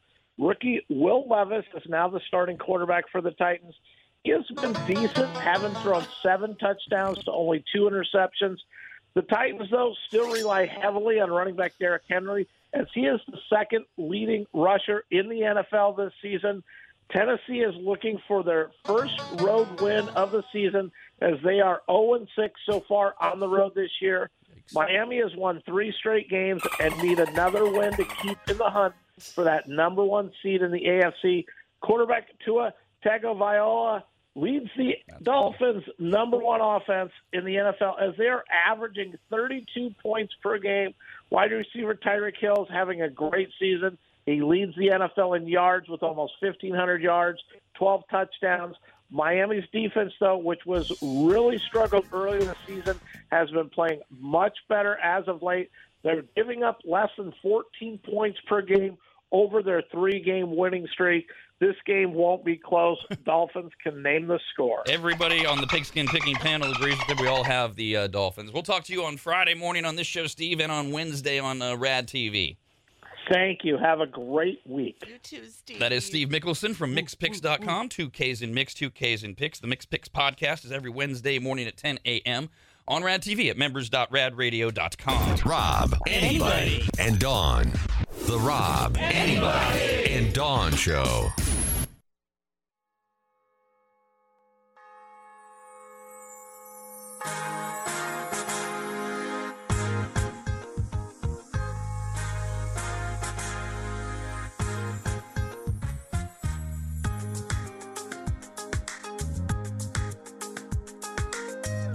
And now back to Rad Radio. Our gift to you is showing up when we feel like it. Happy holidays. If you're watching us on RAD TV at members.radradio.com, well, first I should tell you that if you're not, or if you know somebody who's not that wants to be, remember we have gift memberships available. It's super easy with Christmas literally 2 weeks from today. You just go to the membership site, members.radradio.com, and right there on the home page, it says, do you want to gift a membership or something like that? It's very easy to do. So if you are watching already, coming up after we do Jokes from the Maggots is the Dogwoods Resort Canine Cam. Oh, the big little puppies. What's on the way, Brando? Rob provides the voice of his black labs, Scart and Sauge. That's wrong. Sarge and Scout, as Sarge lounges on the back of the sofa. Dahmer, the 3-year-old blue heeler pit mix, watches Paw Patrol on TV. And Whizbee, the American fuzzy bunny, snacks on Christmas decorations. By the way, we are enjoying those of you that are sending in pictures of your dogs watching various TV shows, including Bluey. Yes. Oh my God, so cute. It is our final broadcast week of the year, so while we're all on holiday break, maggots, keep those cell phones handy and horizontally record any animals, because we don't just stick to canines. And then so you can email them to us at any time, rad@radradio.com. So when we return from the holiday break, we have plenty saved up, especially those of you that are traveling. Maybe you're going to see relatives' animals that you don't usually see that you can record for us, etc. rad@radradio.com. Jokes for the maggots, jokes from the maggots, jokes from the maggots, jokes from the maggots, jokes from the maggots, jokes from the maggots, jokes from the maggots, jokes from the maggots, jokes from the maggots. If you're a maggot and you're listening to us, so you are. If you got jokes, email us rad@radradio.com. Don't call, you can't tell jokes. Sorry. We will start with 13-year-old Athena. Oh, hey, Athena. My doctor told me to start killing people. Okay, those weren't his exact words, but he said I had to reduce stress in my life, so same thing. A few. Oh, man. This is Lily's first day telling jokes as a 10-year-old. Oh, my God. Her birthday was yesterday. She does write, I would love to help Dawn learn about snakes and reptiles. Remember, she's going to get an internship or whatever? Yeah. Because she wants to be a Herbivore? No. I don't think she wants to. Herbatologist? Something. I think that's it, yes. Herbitarian? No, that's the political party where you vote for an all-snake ticket, the Herbitarians. I would love to help Dawn learn about snakes and reptiles. Snakes can be just like puppy dogs and be sweet when handled regularly and treated nicely. Well, from you, Lily, I'll listen. Listen, yes, but you should listen to you while you're placing that python in her lap. I'm very glad that you have found something you're passionate about. Here is, I don't know how long you can keep this up. Here is Lily's joke for today. What's green and can kill you if it gets between your teeth? What? A tractor. Oh, dear. That's much more John Athena level as she hits double digits. Quite a jump from 9 to 10. First joke is a double digiter. Those double digits. Big D wrote in and said, please enjoy today's submission of Christmas dad jokes. What do you call a bunch of chess players bragging about their games in a hotel lobby? What? Chestnuts boasting in an open foyer. What does Miley Cyrus have at Christmas? What? Twerky. All right. How do snowmen get around? How? They ride an icicle. What do snowmen eat for lunch? What? Iceburgers. What do you call a snowman with a six-pack? What? The abdominal snowman. And what is the Grinch's least favorite band? What? The Who. Same, Grinch. Yeah, Same. me too. Oh, man. Now, Randall wanted to get in on some Christmas jokes as well, so he sent in a couple. What? Nope. Why? It's why. Why? Why did Scrooge love Rudolph the red-nosed reindeer? Why? Because every buck is dear to him. What is it called when a snowman has a temper tantrum? What? A meltdown. These are from Harley. Hey, Harley. How does Santa discipline a bad elf? How? He makes them watch The Best Christmas Ever on Netflix. Ah, amen. That's brutal. Man, that is. And why does Big D never tell orphan jokes? Why? Because he only tells dad jokes. See how Harley's bringing it all together Yeah, there? Why are orphans so bad at dodgeball? Why? Nobody misses them. Oh, poor orphan kids. As you say that with a smile. Yes. And these are from Anthony. Hi, Anthony. This is a bit of a visual, but whatever. What's green and invisible? What? This head of cabbage. Nice. See, I'm not holding anything. Right. Mariah Carey spent December 24th constipated. Oh. As she went to sleep, she uttered, "All I want for Christmas is poo." The most amazing thing about the Make-A-Wish Foundation is they really know how to work on a deadline. Oh, my. Just for the maggots, just from the maggots, just from the maggots, just from the maggots, just I knew you'd like that, Kyle. Hey, thank you. from the maggots, just from the maggots, just from the maggots, just from the maggots. You got jokes? Email us rad@radradio.com. We're going to play Treble Trouble right now for a free 30-day membership to Rad TV and members.radradio.com. And you'll be qualified for one of the two grand prize drawings that come up this Friday. You pick which drawing you want to be in. Do you want to win a pair of second-row courtside seats, complete with access to the Lexus Lounge to see the Sacramento Kings host the Detroit Pistons on February 7th? Or do you want to be eligible to win the party for up to 50 people at Coconut Bowl at Wild Island in Sparks, Nevada, in the VIP bowling garage with 4 private bowling lanes, all of the catering options, including the taco bar or prime rib, all worth up to $2,000. You'll choose after you win your free 30-day membership. And if you're already a member, we'll just extend you or you can gift it to somebody. For Treble Trouble, you get a 3-second song clip, and you have to tell us the title of the song, and you win. Caller 18 guesses first, then 19, then 20, and if nobody knows the song title, droplets everywhere, and no winner. We need a winner. 888-989-9811 for Treble Trouble.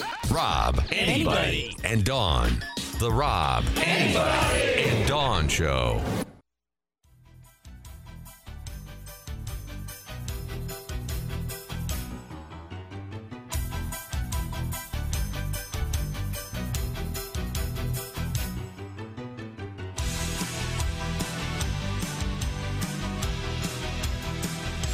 Happy holidays, maggots. Buy yourself something awful. I mean, rad, in the stupid store at radradio.com.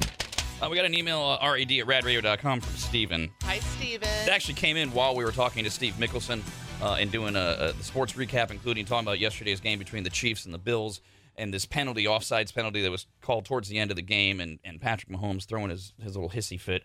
But I wanted to do some research and find out a little bit more. So thank you, Steven. Because the question was, after the game ended, what did Patrick Mahomes say when he did the traditional midfield meet with Josh Allen, the winning quarterback, which usually it's nothing more than good game, great game, congratulations, something like that. Unless they're close, and then they might talk a little bit more. So Steven wrote in and said that Mahomes said, "Wildest effing call I've ever seen," and then complained about the offsides call. So what I was able to confirm through the field mics and the cameras is that he runs over, and instead of saying, "Congratulations, great game," he goes right into, quote, "Wildest effing call I've ever seen. Offensive offsides on that play, man. Effing terrible." End quote. It's just. Why are you telling him? I'm starting to wonder if there's something about being an endorsee for State Farm, because Aaron Rodgers went down the wrong road, and now Patrick Mahomes really. This is not the first time Patrick Mahomes is really starting to seem like he is a whiny little bitch. Ew. See, I thought it was too much of his wife rubbing off on him. I know, and I wanted to steel myself against that because I do think she's a see you next Tuesday, and so Yes, I think that's what it would be. I did see in the news this morning, because, it's always newsworthy when Taylor Swift's there, and then they'll bring up the wife sometimes. Not really, but it's reported. Yeah. That Brittany Mahomes on her Insta or wherever, somewhere on social media, was nominating the refs as MVP, but being snarky about it. Yes, so way to go. They both seem to have the same snarky attitude. Exactly. And that I saw this story, and I pictured them in their station wagon as they're driving back home. Station wagon. Where they're hashing up that scheme because if Patrick does it, he'll get fined. So he has her do it, and they, you want me to rain, Patrick? You want me Eric wrote in, too, and said, Rob, as a high school football official, I had to chime in about this whole thing. The job of a wing official is not to notify the player on the end, usually a wide receiver, whether or not he's over the line of scrimmage, but rather letting him know if he's on or off the line of scrimmage. This has been the procedure/rule from Pop Warner when most players started moving forward. Patrick Mahomes is a whiny little bitch and should know this by now. Yeah, I'm going to have to go deeper with Steve Mickelson on our Wednesday podcast on RAD TV at members.radradio.com, because he sounded like he was giving a little bit of credence to the Chiefs' whiny argument of, oh, you're supposed to warn us. Not when it's that egregious. The refs have been very clear about this. Tony was way over the line. It wasn't even, the official couldn't even see the ball. His foot was in the line of sight of it. So they don't usually warn you when it's that bad. It's the end of the season. You should know what the rules are, for God's sakes. Yeah. Trouble, trouble, trouble, trouble. Trouble, trouble, trouble, trouble, trouble, trouble. Trouble, trouble, trouble, trouble, trouble, trouble. Oh, trouble, trouble. Mahomes looks like he smells like warm milk still. Trouble, trouble, trouble, trouble. Trouble, trouble, trouble, trouble, trouble. Trouble, trouble, trouble, trouble, trouble, trouble. Oh, trouble, trouble. And let's not forget the cardinal rule. If you don't want the game to come down to a play by the official, then have a big enough lead that when they make a bad call, it doesn't affect the fact that you've already won the game. Whiny bitches, every one of them. I mentioned it's the last week of the year for us. Oh, boy. Yeah. Feeling it. I really hate that he's like, because I really love that Netflix special that showed how competitive he is, but it's just null and void if you're going to turn into a spoiled brat. For Trouble, we have a free 30-day membership to RAD TV at members.radradio.com, and you're qualified for one of the two grand prize drawings this Friday, either the party for up to 50 people at Coconut Bowl at Wild Island and Sparks, or the second row courtside seats to see the Sacramento Kings host the Detroit Pistons on February 7th. Caller 18. Hello, Julie. Good morning, Rad. Morning. If you know the song title, you'll win. If not, we'll go to Ron. Good morning. Morning. And Sean, you're caller 20. Good morning, Red. Morning, Sean. We are looking for, of course, a holiday song. Put on your yarmulke. What is the name of that holiday song? Put on your yarmulke. Julie. Oh, celebrate Hanukkah? Nice sentiment, but that's not the name of the song. Yeah. What about you, Ron? The Hanukkah song. Say it one more time. The Hanukkah song. Oh,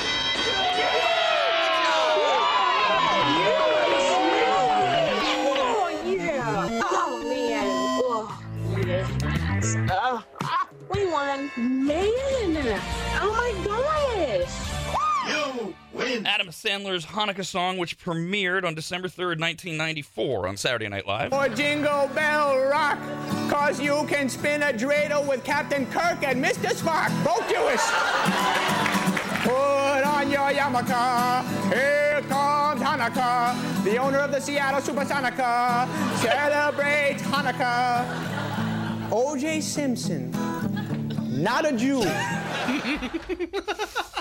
Next chance for you to win. Master Movies comes up at 9 a.m. Brando, did you have a chance to check out Adam Driver on SNL this weekend? Yeah, it was good. It was good. It was a decent episode. You know, the only thing that pissed me off about it, and I am learning to like Adam Driver more and more every time I see him. He's starting to become like my poor man's Keanu Reeves sort of thing. The only thing that upset me about it was that the cold open was so awful and so tone deaf that I wonder how many people tuned out and didn't stay around long enough to enjoy Adam Driver, whose monologue was great, and they actually had a few really good skits. And Weekend Update was really good. But they completely just twisted these congressional hearings last week where the heads of three of our biggest college institutions couldn't come out and explain why wishing for genocide on the Jewish race isn't hate speech. Oh my God. And the way that they presented it it was just not good. And I know from the reaction, Saturday Night Live's getting just drilled on social media by all sides. Do you mean like were they going against Jews? Because they were just tone deaf. I don't want to phrase what I thought of it into. They did not make the right according to the backlash.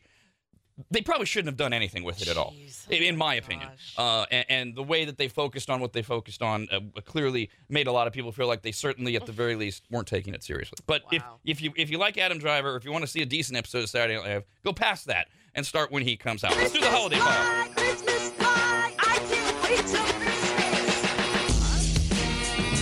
I can't wait till Christmas. Christmas fly, I can't wait till Christmas. 2 weeks from today, 14 days until Christmas morning. You are. 21 days until New Year's Day, and it becomes 2024. And only 2 days until Bad Radio returns. Brando will take over the invisible captain's chair this Wednesday. I will be side kicking it. And then Brandon's last day of the year is Thursday. He gets a bonus extra day off on Friday. Yay, and Ian from Tech to You will join us for the Friday show, the final show of the year. The annual study is out for the most popular Christmas songs in each state, because we don't all have the same tastes around the country. And the most popular Christmas song in 10 different states is the most of any song on the list this year. So getting 10 of the 50 states, most popular Christmas song is... Ooh, the Brenda Lee one. Mariah Carey, All I Want for Christmas. Yeah. Brenda Lee, All I Want for Christmas. Now I'm confusing them. Rockin' Around Christmas just became number one for the first time ever. Kyle mentions All I Want for Christmas Is You and Mariah Carey. That's a good one. All I want for Christmas is my 2 front teeth. Oh, yeah. Sure. Mariah Carey's All I Want for Christmas Is You is the most popular song in 10 different states. 5 other songs took the top spot in at least 3 states. Run, Rudolph, Run. No. Run, Rudolph. I mean, it's fine, but the favorite song. It's the most wonderful time of the year. I love that one so much. That's a great song. Yes. Jingle Bells. Which, Batman smells. Robin. It's not even a Christmas song. I mean, it is now, but they never say Christmas. It's so basic. You know what? I feel like what you just said with that one, it's fine, but it shouldn't be in the top 5. Deck the Halls was also liked in at least 3 states. And Jose Feliciano's Feliz Navidad, which, by the way, it's no surprise the 3 states that Feliz Navidad is the most popular in. Florida, huge Cuban community. Texas, huge Hispanic community. Yeah. And you have to, if you live in New Mexico, like Feliz Navidad. You have to. It's law. I mean, it's just right there. Yeah.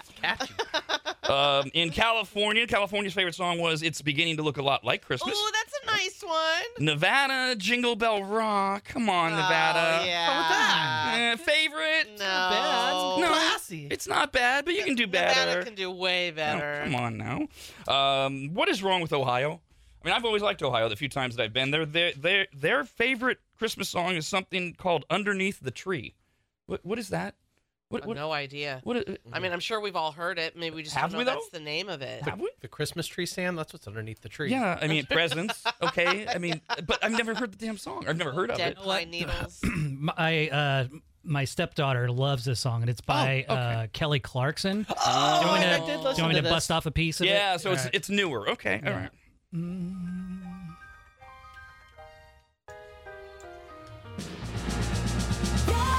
Oh, yeah. Oh, yep, heard this. Okay. Yeah, okay. I didn't know that's what it was called. Me neither. Yeah.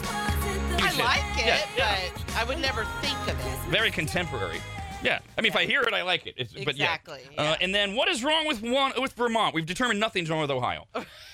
But we know something's wrong with Vermont because their favorite song is I want you for Christmas time. They're high on bath salts. Oh, God. It's the only way you can enjoy that song. That is just hideous. Oh, now it's stuck in my head. I want to top it off. All right, let's see if we can give you something else to sing along to. The downside of All I Want for Christmas Is You reaching peak popularity is that for every person who loves the song, there is someone who is sick of hearing it over and over again. Sure. So it's no surprise that as a result, the popular song was also named the most annoying Christmas song in the same survey. Always happens. Been happening for decades. Howard Cosell every year was the most popular sportscaster and the most hated sportscaster of the year, and it goes that way with everything. So, most annoying songs. All I Want for Christmas Is You. That goddamn Chipmunk song number 2. How is Grandma Got Run Over by a Reindeer not on this list? Yeah. It's a great song, that's why. No, it is so stupid. It's folksy. It's terrible. Folksy? We're murdering an old woman. Yeah, it's funny. It's just dumb, though. It is dumb. Yeah. It's not Christmas. No, it's not. And it came out when Dawn and I were young, so we can say that. Yeah, maybe we've heard it for too many years. Well, and time to retire. They did play it way too much when it came out. Maybe we're soiled because as Gen Xers, it was just beaten into our brain every hour. God. Feliz Navidad, third most annoying. A Holly Jolly Christmas by Burl Ives. It's too happy. I love that one. They want people to have a grumpy, crappy Christmas, not a Holly Jolly Christmas. Baby, it's cold outside, too rapey. So that was named annoying. Deck the Halls. What? La la la la la la la la. Just annoying. Yeah, that's probably what gets people. It's Christmas. Happy Christmas, because it's just the John Lennon song. We just don't need to be reminded of war. I like that one. And White Christmas, eighth most annoying song. What? That's a good one. There's that wonderful Christmas time in ninth place. That should be way up there. Wonderful Christmas time. And then rounding out the 10 most annoying is Do You Hear What I Hear? Pardon? What was that? Come again? Michelle White's family lugged back their Christmas tree this month. A yearly tradition. They go out and they cut it down and they bring it back. And then 4 days later, after they brought their Christmas tree home, Bobby Hayes, the owner of Magic Carpet Cleaning, was cleaning the home's carpet while the family was out, plugged some equipment in, and he saw the tree move. That should not happen. So the business owner looked in and sent a photo of what he thought he saw to Ms. White. No, oh God. She says, I called him immediately. I'm like, you're kidding me, right? He said no. Whatever it is, that means it's been in there for, you said 2 weeks? 4 days. Oh, 4 days. Oh, okay. Didn't say anything about 2 weeks. Christmas is in 2 weeks. Yes, it is. But yes, it was there for 4 days. Living inside of their tree. Oh, when you go and cut your own Christmas tree down, you need to shake it hard before you let it in the house. And how do we know that they didn't? We don't. Okay. She says, I was shocked. I was stunned. We have 3 dogs. We use the room nonstop. We watch TV here. We had no indication that. Is this squirrel? What? A baby owl had blended into the family's Christmas tree for days before being spotted perched on a branch. That's good luck. Yeah, but the mom, it's separated from its mama. How's it gonna be fed and grow to be a large? It's an orphan owl. Oh, you gotta take it back out where you cut the tree and looked for mom. They do say only that the bird was released back into the wild, whatever that means. Oh, by itself, it's a baby. Like in the backyard? Yeah, the bird's dead now. Oh my God. By the way, there is no scientific evidence that an owl in a Christmas tree will bring you any sort of luck. I don't know. I just wanted to make sure that we got out on the record. I honestly have no idea. It just sounded right. I feel like I've heard that.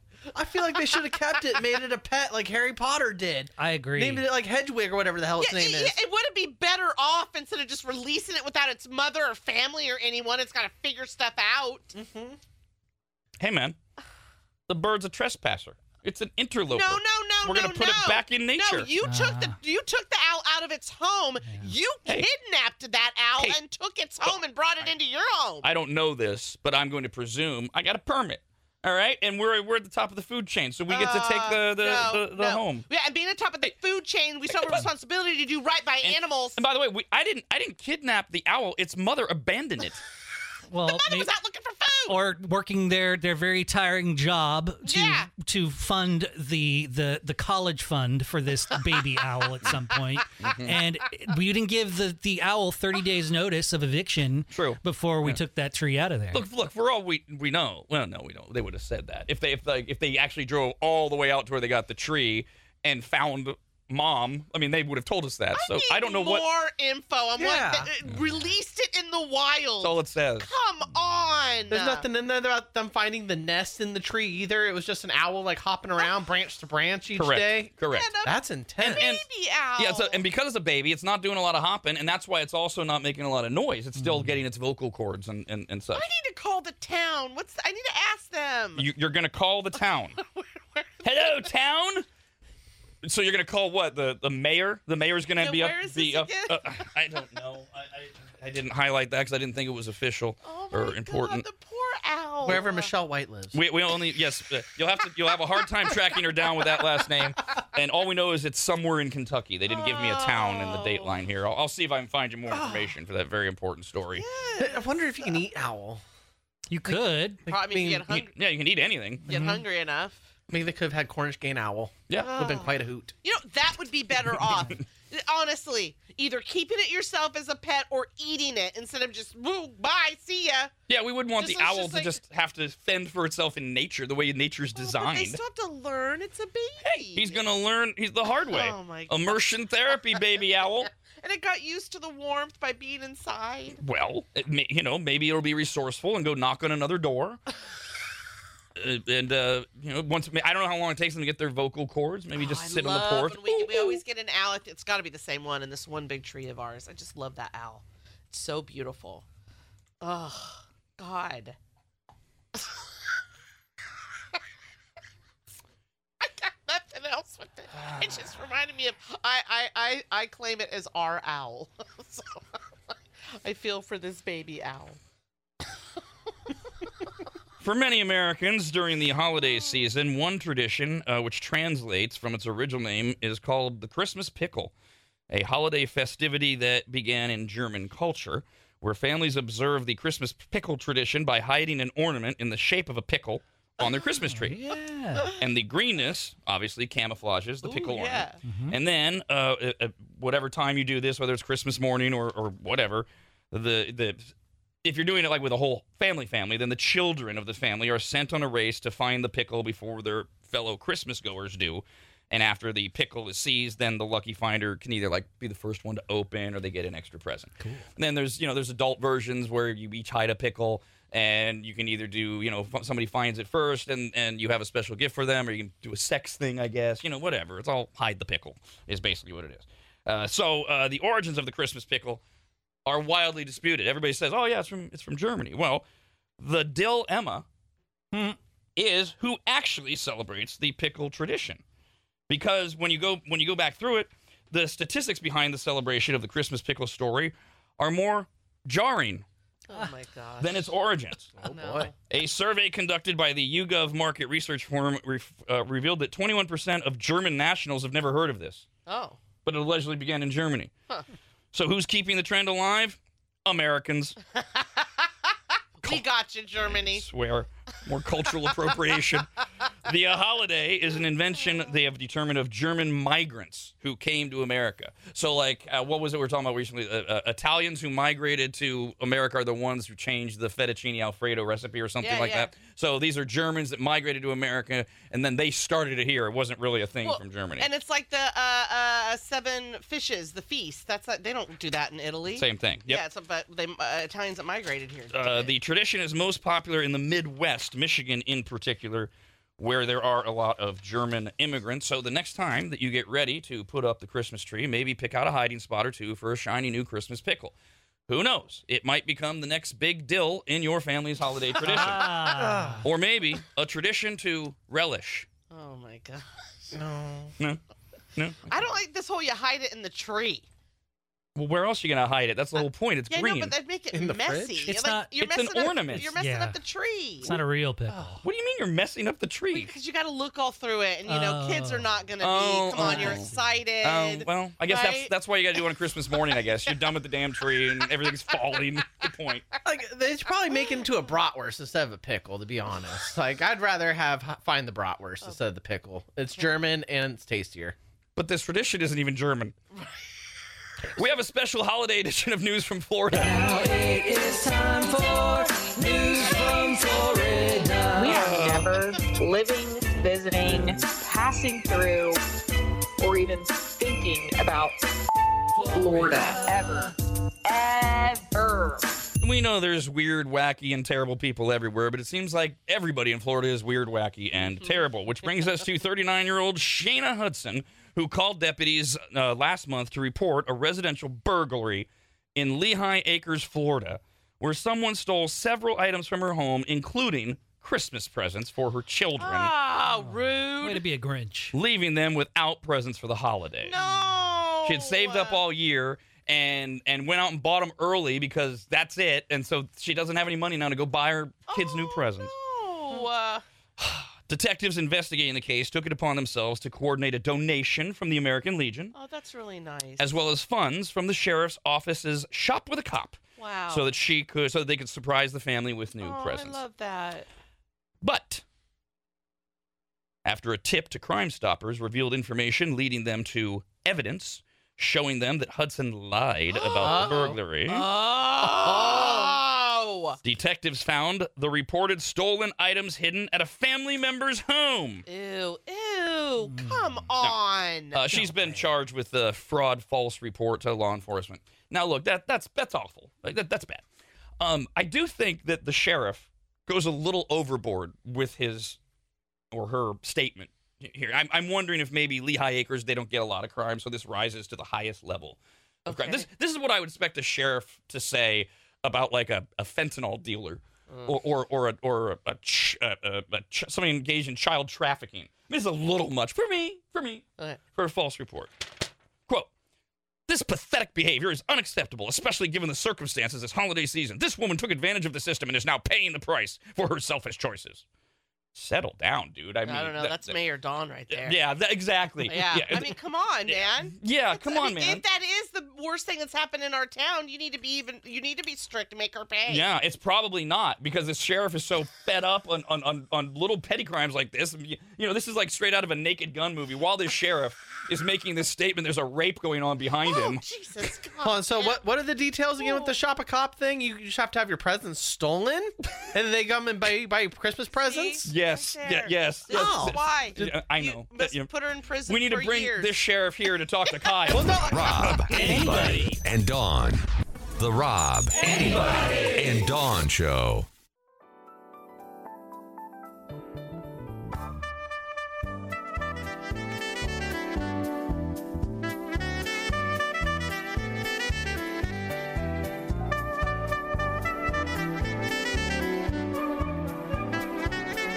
Deck the halls with craptastic rad swag. Available in the stupid store at radradio.com. All right, I never know which of these stories are going to bring up endless questions and concerns. So sometimes I'm fully prepared, and sometimes I have to do research after the fact. So we will go back to first item found, Lexington, Kentucky, which is where the White family lives. They're the ones that have got a Christmas tree, and they brought it home, and it was in their home for 4 days until their carpet cleaner was working, and the tree moved when it shouldn't have. And he looked in, and he found a baby owl inside of the tree. And the story just kind of wraps up as they released it back into the wild. Mm-hmm. What does that mean? So there are all these questions. First of all, where in Kentucky? Well, we've got that one done. Second of all, where and how who released it? Where? Yes. All right. So we do have a little bit more information. Christmas tree shopping is a decades-long tradition for the White family. Michelle White said, "We pick it out as a family." That's very insightful. Thank you. That was a great quote to throw in there.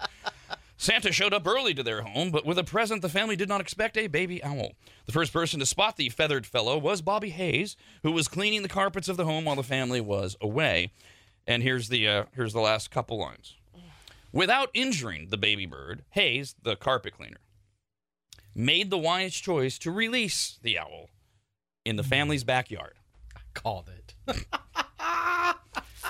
She told him, no, we don't want that, on the phone, and so he released it into the backyard. By the way, maybe this will make you feel better.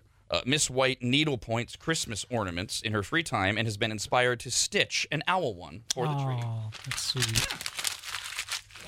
Even though the owl's probably doomed. We at our fingertips have Google.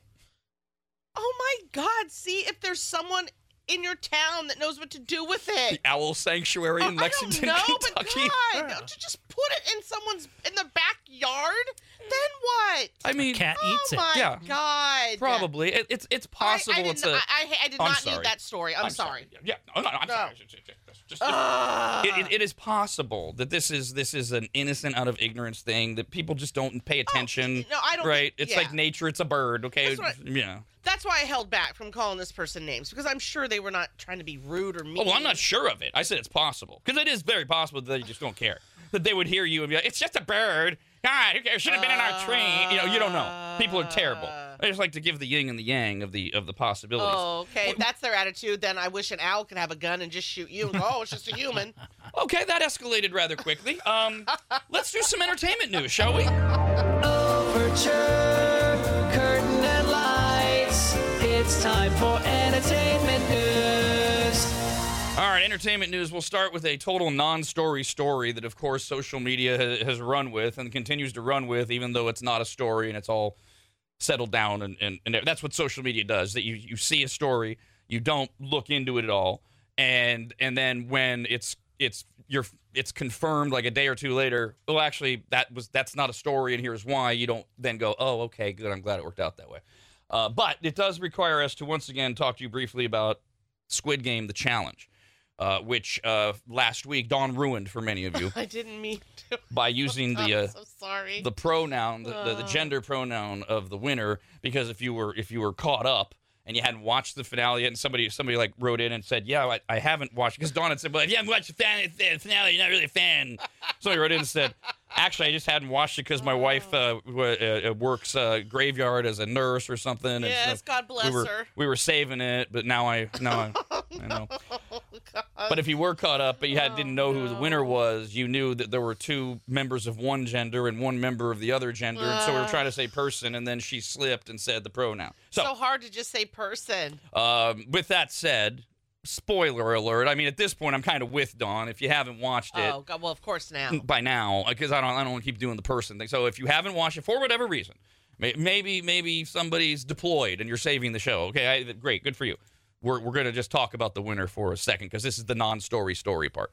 The winner was named May Whalen. She was the only woman that was left of the three on the finale show. So she's from like the Midwest. She's a veteran of some kind. I only glanced over the biography because this story came out. Well, because didn't she grow up in the Philippines and then came here? I thought she was a native Indianan in the story. She's not. She came here as a kid.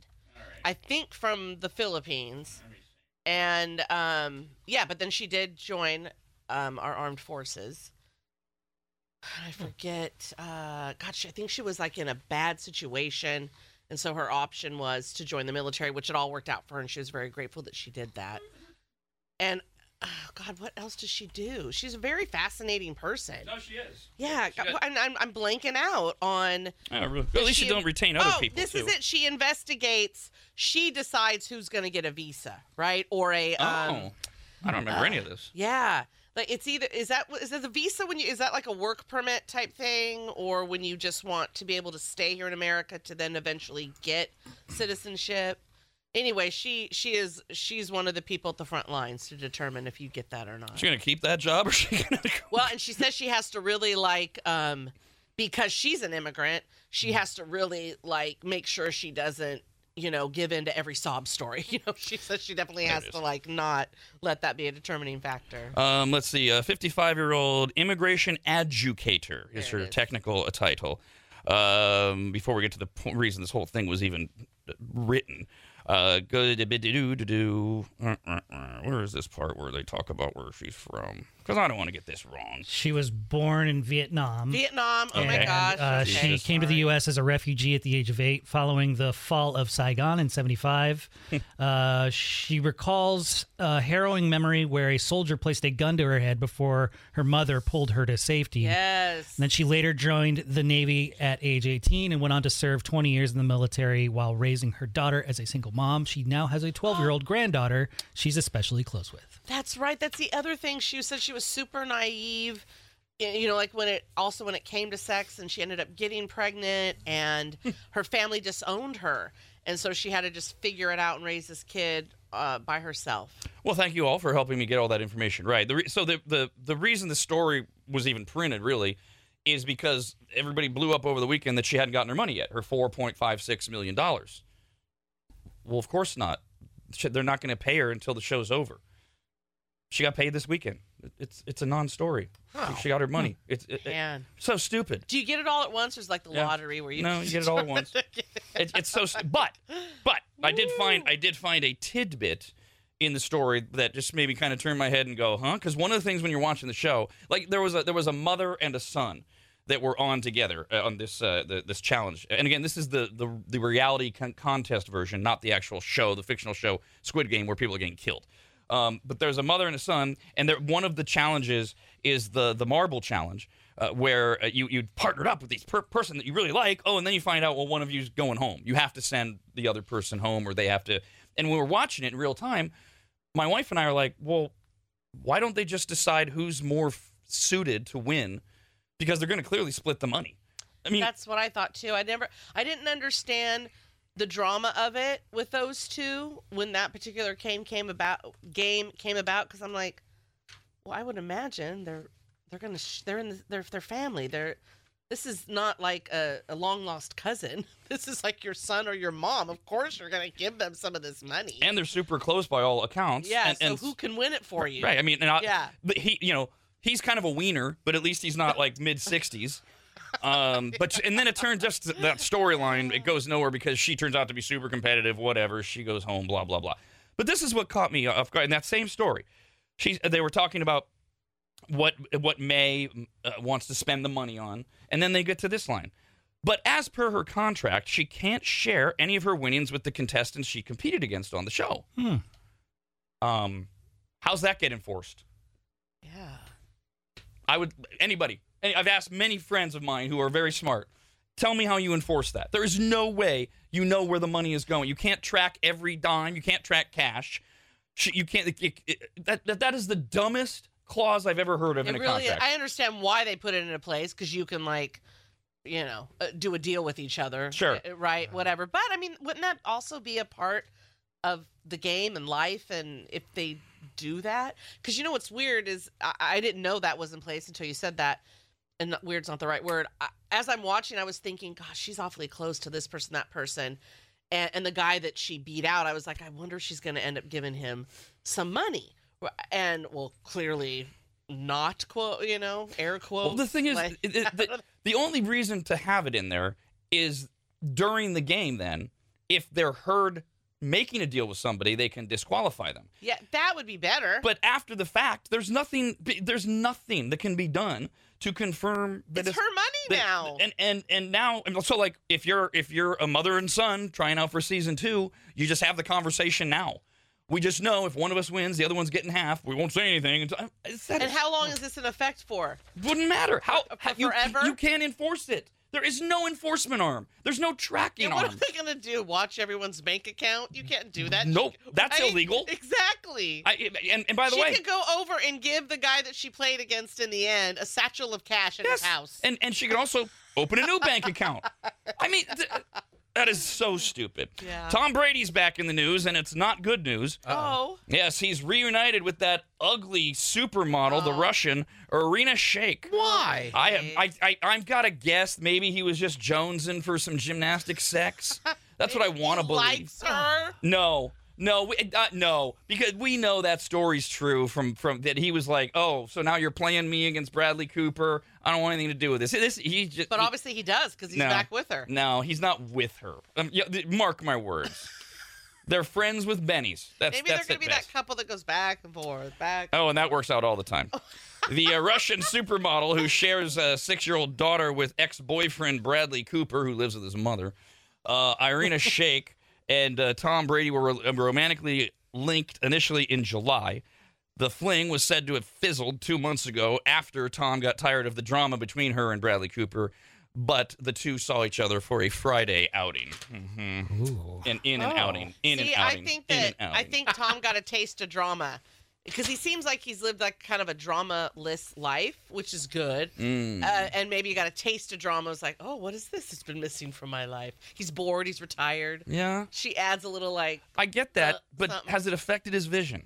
Because she's wildly unattractive. God, you guys. No, that would be his elderly age that affects his vision. Oh, maybe. He's in the mid-40s range. His eyes see something that he likes.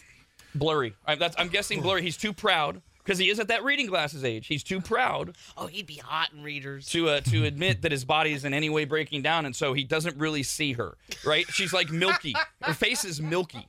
But she's got a gymnast body or whatever. And so he's like, oh, yeah. And she does the Russian, da is good. Da. He likes that.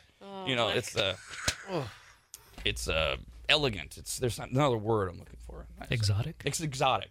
There we go. It's disturbing. We have a trailer update. That would be Travis Kelce and Taylor Swift. Going down the trailer park and have myself a time. Famous faces everywhere, rich folks with big reputations. Going down the trailer park and I waste up all my time. Apple gossip day or night, people shouting, that guy's trailer. Going down the trailer park so I don't get behind. So come on down the trailer park and meet two friends of mine. Taylor Swift cheered on her boyfriend Travis Kelce on Sunday during the Kansas City Chiefs and Buffalo Bills game at Arrowhead Stadium in Kansas City. The pop superstar rocked a vintage 90s red and black Chiefs sweatshirt. Very important. The sweatshirt features a large Chiefs logo along the front as well as on the shoulders, and it was from local Kansas City retailer West Side Story. Play on words. And the songstress helped the store swiftly sell out of the garment. Oh, my God. As the $250 sweatshirt is no longer available on the store's website. A sweatshirt for $250? What the hell's it made of? Probably some blend of cotton. It's not that's not at all exorbitant for an NFL sweatshirt.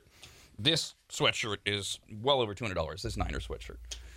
I don't remember spending that much on my husband's stuff that he gets. You probably bought him crap. I'm talking about the official stuff. I bought NFL's little NFL logo thing on it. $250? Oh yeah, like those aren't counterfeited all the time. Fine, I'd rather buy a counterfeit one for $50. There you go. Good grief. The Bad Blood hitmaker paired the red and black look with her signature red lipstick and was seen cheering her boyfriend from a suite. Unfortunately, despite Taylor's cheers, the Chiefs ended up losing with a final score of 20-17. And then, afterwards, Taylor Swift and a devastated-looking Travis Kelce were spotted holding hands as they left together Sunday night after the pop superstar flew halfway across the country to watch him lose a second straight game. It was her sixth game of the season, so she now has a 4-2 record. Man, that's hard for her because she's such a winner, and now her boyfriend's a loser. Yeah. He's been losing a lot of games. He's going down. If he knows what's good for him. Get down there, Travis. Loser. She probably cucks him by himself. Loser. You're not doing it right. Oh, man. The pair are now preparing to spend some more time together ahead of Taylor's 34th birthday on Wednesday. Woo, woo. Switch as they left the game, because this is all that matters to everybody. As they left afterwards, Swift had ditched her red and black Chiefs jumper and was dressed in an all-black outfit, perhaps matching the mood of her man after a tough loss. It does not say that. It does, right there. That's journalism in America these days. Stop it. Oh, my God. I can't remember which game was on, but I was in the kitchen. I was baking and stuff, and I'm like, I hear football, and I'm like, oh, is Taylor there? My husband just looks at me. He's like, it's not even a Chiefs game. Well, I wonder if she's not going to show up now to the next one now that they've lost 2 in a row with her there. Maybe they can switch it up and have her not show up and see if they win. Well, I mean, the Chiefs fans, the actual fans, will start this movement, this revolt, that she's bad luck, she's distracting him. Plus, they're so annoyed with that. Is Taylor there? This is going way back, but Kyle, I don't know how young you might have been, but you might still remember. Wasn't it Jessica Simpson with Romo or someone, and she was having bad luck, and all the fans wanted them to break up and her out of here, and this is what's starting to happen. And the only problem with that storyline was that Tony Romo just sucked under pressure. Yeah. Which, speaking of Tony Romo, he is now one of the best color commentators, and he was calling the game yesterday. It was the CBS Game of the Week. And he inadvertently called Taylor Swift Travis Kelce's wife live during the broadcast. And he would know because they're all in the know. There it is. That's all it took.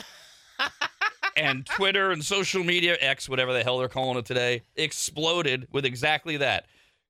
Tony Romo, he knows Travis Kelce's on the field. It was probably some private wedding on an island that none of us even know exists, but only they do. There are rumors flying around already that Kelce is planning to propose in the coming days, maybe on her birthday. And Romo seemed to know more than the rest of us, it was suggested. Okay, don't propose to her on her birthday. No girl wants that. He's an idiot. So that's exactly what he would do. I shouldn't say no girl, Kyle. That's like birth. That's a birth. No, it should just be a different day. Because now it's always combined. It's always your anniversary and your birthday. Right. Well, yeah. I mean, you're taking her birthday. Yes. Even if you don't get married on it, because that's what your anniversary is. It's the day you got engaged, and all girls remember that date. Absolutely, and that's your guys' day. And that's exactly the kind of move that Travis Kelce would make. He's a putz. He's the perfect guy to bring the word putz back for. He is. He's a talented guy. He's a great tight end, but he's a putz. That's what me do it on birthdays. Because he's probably the guy that thinks, that way me never forget. The first time I got engaged, it was on his birthday. That's even worse. It was. That one is appallingly bad. On your birthday, but sure, I'll say yes. Because he was a mouth breather, this guy. I am doing it because you're the best gift I could ask for. Oh, no. That was in her fatally bad taste in men days. It was, but yeah. We can laugh now. She was rescued. One more Taylor Swift story.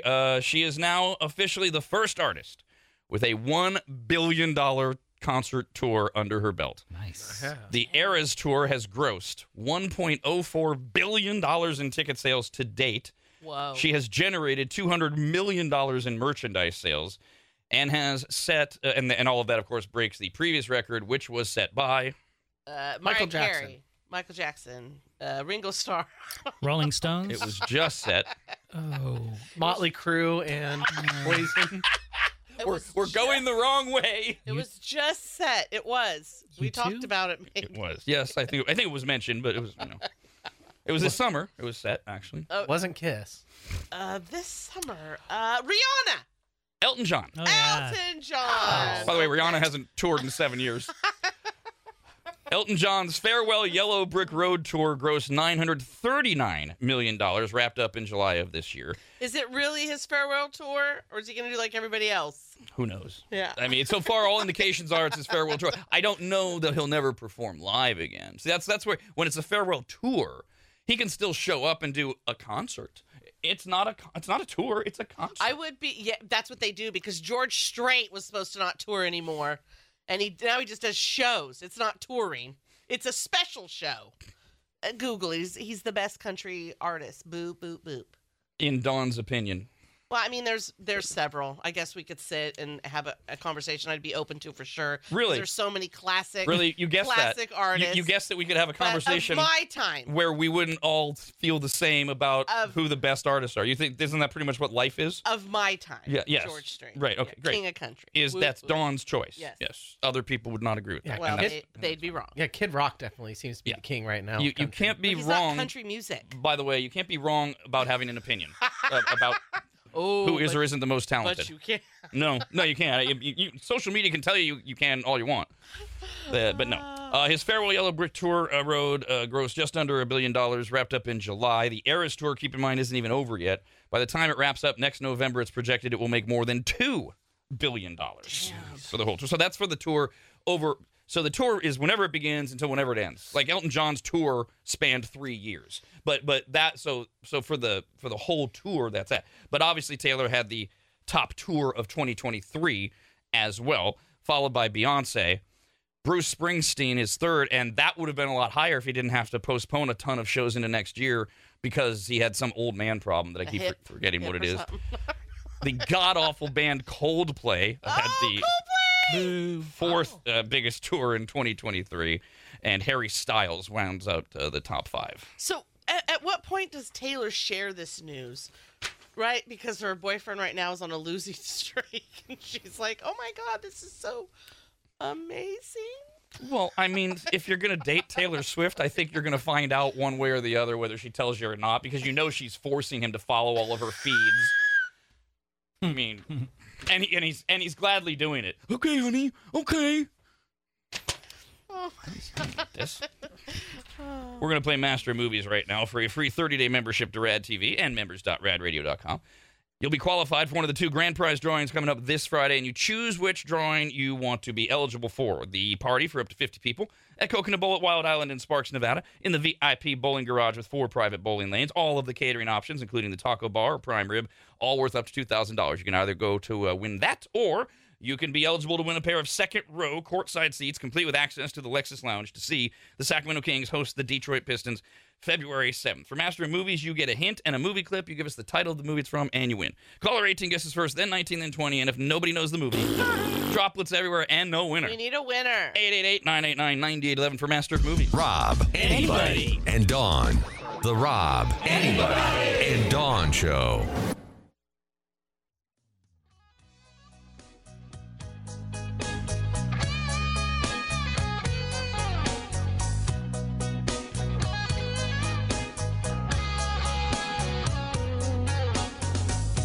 Welcome back to It's the End of the Broadcast Year and They Don't Care edition of RAD. Email the show, please. It helps us kill time. RAD@radradio.com. We got this one from Tommy. Hi, Tommy. Says, I've been listening for 16 years. Wow. I purchased your brine and your cookbook. I'm currently watching you on RAD TV. I am what you call a P1 maggot. While I may not like the sound effects on the sports segment, I still love your show, and I listen every single day. Thank you. All I ask for my years of loyalty and devotion to your ratings is a simple birthday shout-out. I'm 32 today and watching your show with my wife and our 15-month-old daughter because I took today off like a true millennial after going to the 49ers game yesterday. Happy birthday, now eat your cake. Happy birthday, or we'll punch you in the face. Which, by the way, speaking of football, it gave me a chance to rethink. We were talking about Taylor Swift has the first $1 billion tour ever. And the way the story is right, I guess we got official news this weekend, and so Dawn was positing, oh my God, when do you tell Travis Kelce right after this giant loss where all the whiny Chiefs are blaming it on an offsides call, a totally legitimate offsides call in the game. And even Taylor Swift, she's the kind. She tells him the minute she sees him. The minute he comes down from the locker room, honey, what's wrong? I'm just bummed out about the game. Oh, did you lose? I mean, I was watching, but I didn't know. Anyways, hey, why are you so sad? It's just a game. You guess what I heard? I got the first $1 billion tour. Isn't that amazing for me? Yeah, isn't that good? Smile. That's who she is. See, now I look at it differently. I look at like she's super sweet and doesn't want to tell him, but she's super happy about it. And he's that type of guy that doesn't want to celebrate her wins unless he's winning. That part I agree with. The second part for sure. I don't think she's sweet at all. I don't know the Swifties are going to come get me.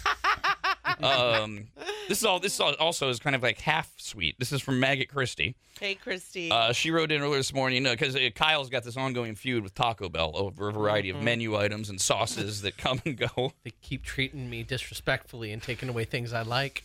And one of the more recent ones was not the lava sauce, but the Baja sauce, which people started calling and writing in saying you can buy the Baja sauce in the jars and stuff. And Christy wrote in and said, I thought about Kyle this weekend when shopping because I found Baja sauce, and she sent even a picture of the Baja sauce on the store shelf, which we did confirm last time this came up that, it's at Walmart, other places you can get it. She says, I love you all. Thank you for all the ways you help us maggots get through life. So she thought of Kyle, and she took a picture of him. She didn't buy any or say that she's shipping him any. Did you ever go out and get it? Yeah, so I went to a Taco Bell and asked for the spicy ranch. And how I phrased it was in the drive-thru, I said, hey, what's the sauce that used to be the Baja sauce? What do you call it now?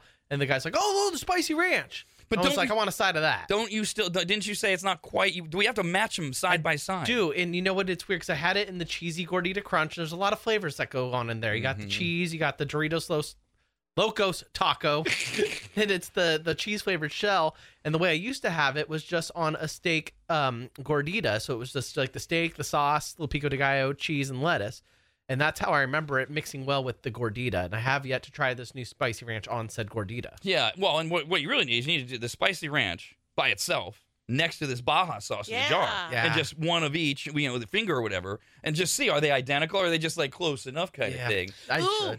Because if you like this Baja sauce in the stores, You can go to Taco Bell and have them put no sauce, and then you add. There you go. And you get to control the amount of sauce that way. Master of movies, I'm feeding you lines. Twisting your brain for a really cool prize. Action, adventure, sci-fi, comedy. Just take the film and you'll reign supreme. You're a movie master. Movie master.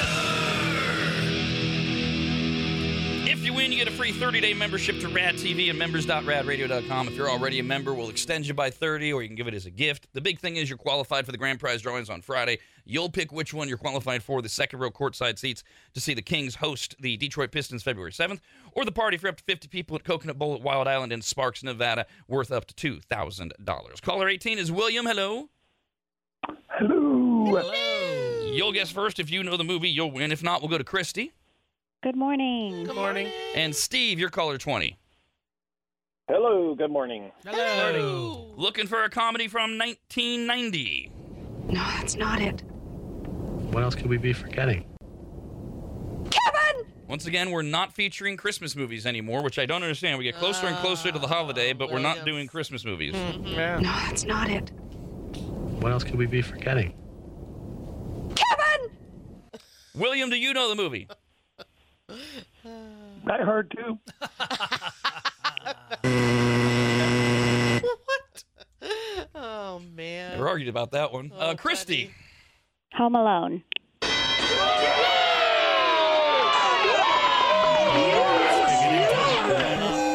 yeah. Oh, man. Oh, yes. We won $1 million. Oh, my gosh. You know what's so interesting is even the movie's description never mentions Christmas. When they're describing what the plot is and everything, Because it takes place during Christmas. We all know. They never even mention that it has anything to do with Christmas. Well, there you go. Anyway, You won. I know. Did I turn off the coffee? No, I did. Did you lock up? Yeah, Did you close the garage? that's it. I forgot to close the garage, that's it. No, that's not it. What else could we be forgetting? He's just trying to shut her up. Hi, Engineer Bob here. Rob's tired of making the same points and dealing with his exhausting staff over and over again, so he's asked me to step in. Die Hard, Batman Returns, and Home Alone are not Christmas movies. They are movies that would stand alone under any setting that just happen to take place at Christmas time. Die Hard is an action movie. Batman Returns is a superhero movie. And Home Alone is a movie about child abandonment and endangerment, home invasions, and childhood vigilantism. Oh, and on a personal side note from yours truly, A Christmas Story is the greatest Christmas movie of all time. And if you disagree, you are clearly deranged. And if you disagree, your ability to rate quality seasonal cinema is clearly fragile. We have 3 more chances for you to win and qualify tomorrow morning at 7, 8, and 9 a.m. Rob, Anybody, and Dawn. The Rob, Anybody, and Dawn Show.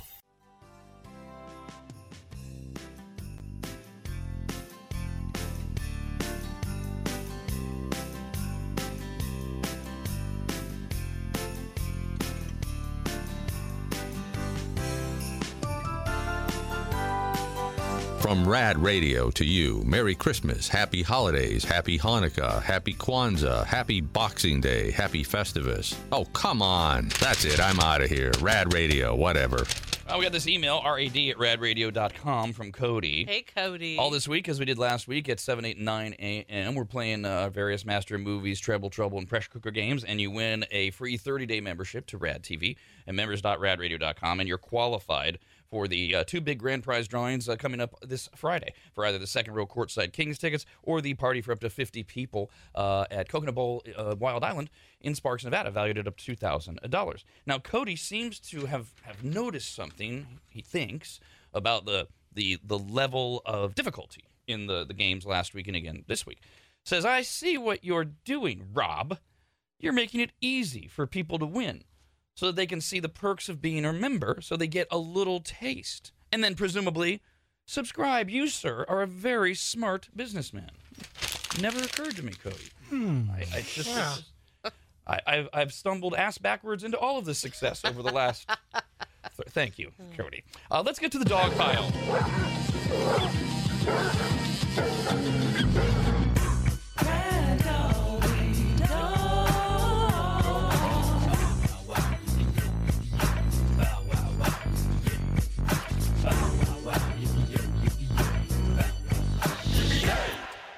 This new survey bothers me. And it bothers me because I'm a word guy and words matter. Brandon, how many times a day do you worry about your dog, Walter?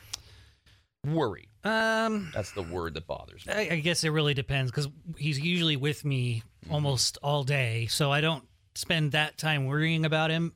Maybe once if I see him sleeping with his eyes open and like it looks like he's not breathing.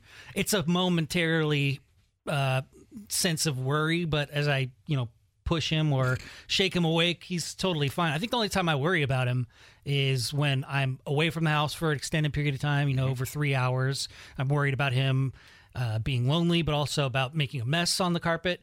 Or if I take him up to Dogwoods Resort. I know I have nothing to worry about because Gina's a fantastic, she is great with all the dogs, does really well with them. But I still worry about him. Is he cold? Is he getting enough food? Is he being nice to the other dogs? Is he being too loud for Gina? So those are really the only times that I worry, and it's fleeting. The breathing one, the first one, is that a recent phenomenon as he ages? Yeah, just because he's getting up there in age, and you don't know if he's just going to go peacefully in his nap. Because I know I started doing that towards the end of Nellie's white German Shepherd that I adopted, and once she got into those double digits, you just start doing that. You start, but see, all of those to me are reasonable definitions of the word worry, especially when you're away from them and you Dogwoods. Yes, you worry. Are they going to behave? Exactly. And things like that. So but I mean, worry to me means you're worrying. Yeah. You're expending energy worrying about your dog. Several times a day. Why? What are you worried about? Come on, you're not a rookie anymore. You've been in it for years. It's mainly when I'm not home. Okay. Does something happen a lot when you're not home? No, Is Hank prone to... Do you want to know my crazy thoughts? Always. Okay. I learned something from them. Somehow, and I don't know how. Oh, this ought to be good. Let me guess. Let me guess. Somehow... Okay. First of all, it's... Okay, once I say it, it is already going to be ridiculous in and of itself, but to also give you a little insight into Hank, our dog Hank is not a dog that runs out the door at all. He will... People think it every time they're leaving because he's running to them to say goodbye, and they're thinking, but once that door opens, he does not, and they can walk out the door. He is not a run out the door person at all, or dog, thank God, right? But for whatever reason, I just think, I'm not there. No one's there. Maybe just Pops is there, and Pops naps a lot. He's retired. He can't hear very well. He's in his room, and somehow the front door opens. Wow. Doesn't even have an explanation for how. A wind. A wind. Do you leave the door unlocked? No, it's always locked. And wind. I can look at my phone and see that it's locked, right? Because we can lock and unlock it. But I'm like, somehow, and for whatever reason, he's going to decide this is the time he's going to go out on some adventure. So the non-bolting dog chooses the time when a wind blows open the door to run out. Something opens that door. I mean, I wrote down my guess, which was almost as ridiculous. I wrote down, you think he turns on the stove. I could only imagine. Oh my God! And then when I'm home, I don't know why, but I'm like, oh God, is he choking on the? Every day one of his treats is a Kong ball that we freeze non-fat yogurt in, and I'll just want, if it's too quiet, right, I want to go look because did he choke on it? Did he start chewing the Kong, which he doesn't do? He does not chew on the Kong. He just licks to get the yogurt out, the frozen yogurt. That's it.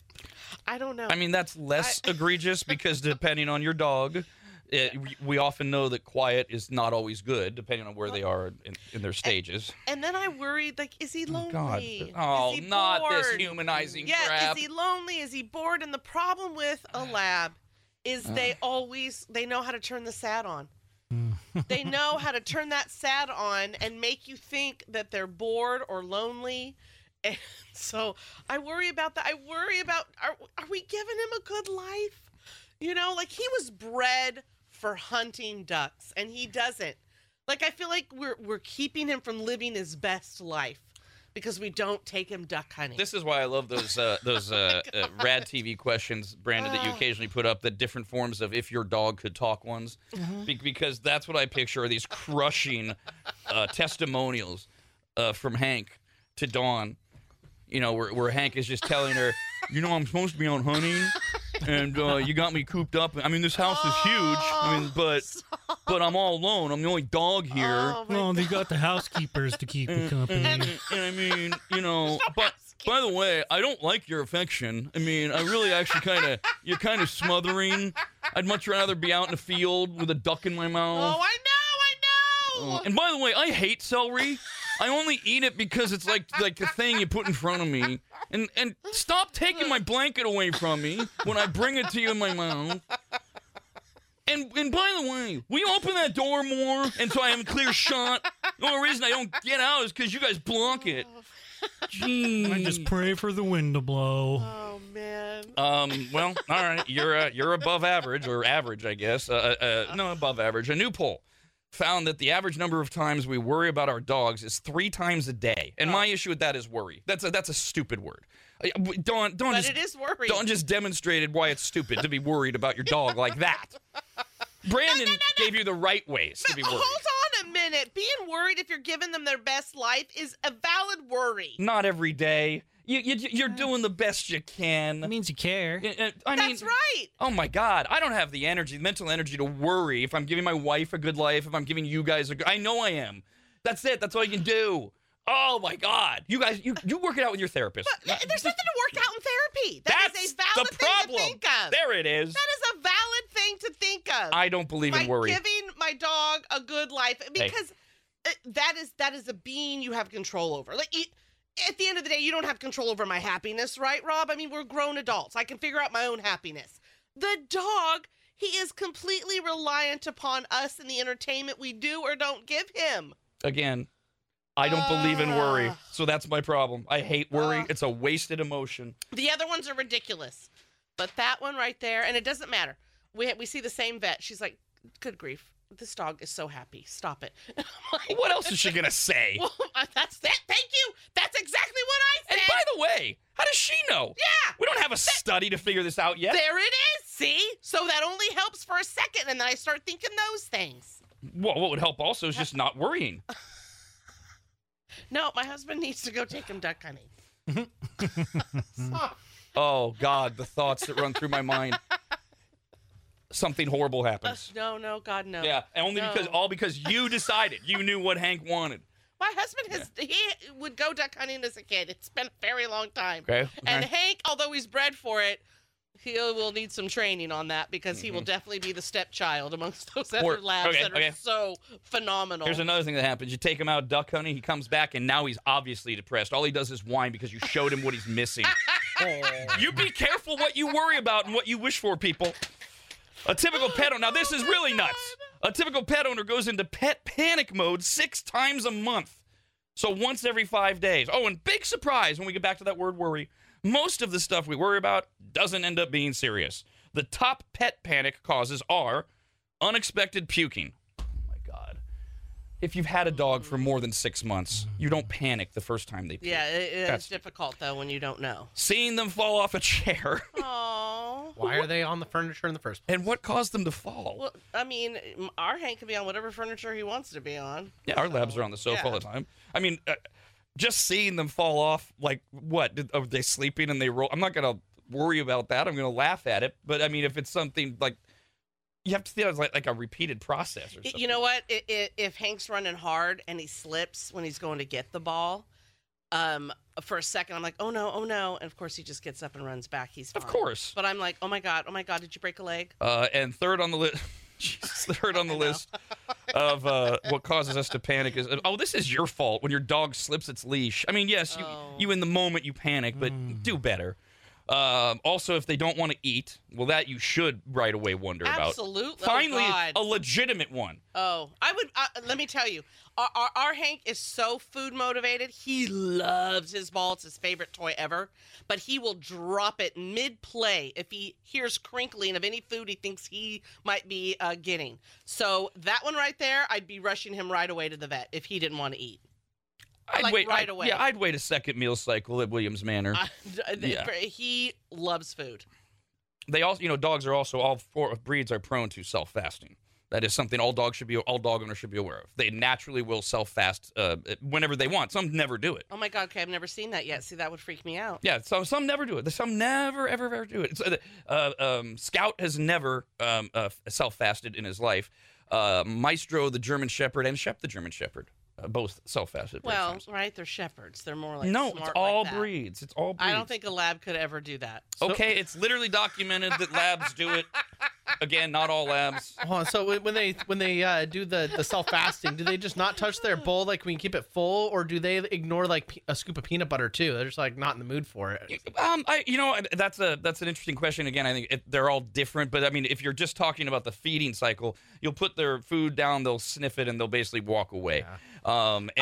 Because okay, well, we're just gonna watch this. It never occurred to me to try to, offer them a treat and see, is he just annoyed at the food, or is he self-fasting? That's a good question. Okay, maybe he's had a little bit of it with that in there that you said, because celery is his favorite thing ever, and there's been plenty of times where I've gone to give him a stick and he's like, and he just walks away. And of course I think, oh my God, what's wrong? To the dawn list, when we're not home, our top worries are: did they get into the trash? Oh yeah. Are they sad or lonely right now? See, yes. That's why you leave the TV on for them. Are they hungry? And could they have gotten outside because the wind blew the door open? Right. Hello there, Jim. Good morning. Good morning. Hey. Morning. So I came home from work one day, and the fire alarms are going off, or the smoke detectors are going off. I have about 18 inches of black smoke coating the roof of my house. Oh. And first thing I do, let the dog out, and I hear this clicking. Mm-hmm. And he had twisted the stove to the igniter or the lighter. Whoa. And it was clicking trying to light. It had actually, my wife left some food up there, and it got so hot it burnt the plastic handle off of the spoon. Oh no. Yeah, it was bad. Oh, excellent. yeah. So my asinine guess as to what Dawn was worried about has now been documented as having happened. So you can add that to the list, Dawn. And okay. There's already a camera in the kitchen because it faces where this is legitimate, where our father-in-law's room is down the hall there. Because I put a baby gate up in front of my father-in-law's door because he doesn't want his door shut all the time, because he's old and he drops things on the floor all the time, and I don't want Hank in there. And so we have a camera facing it so we could check it throughout the day if we're not there, to be like, call Pops, be like, put your gate up. Now I will just put one toward the stove. Good. As well, and right? watch it nonstop. So the next time Dawn's in the grocery store and she's walking with her phone and she runs into you, it's because she's watching her kitchen cam. Let's play Name That Comedian right now. Yes, that's what we're calling it. We have a pair of tickets to see Daniel Tosh this Saturday night at the Grand Sierra Resort in Reno. We're going to play you a stand-up comedy clip, and you have to give us the name of the comedian to win. Caller 18 guesses first, then 19, then 20, and if nobody knows who it is, droplets everywhere and no winner. We need a winner. 888-989-9811 for Name That Comedian. Rob, anybody, and Dawn. The Rob, anybody, and Dawn Show.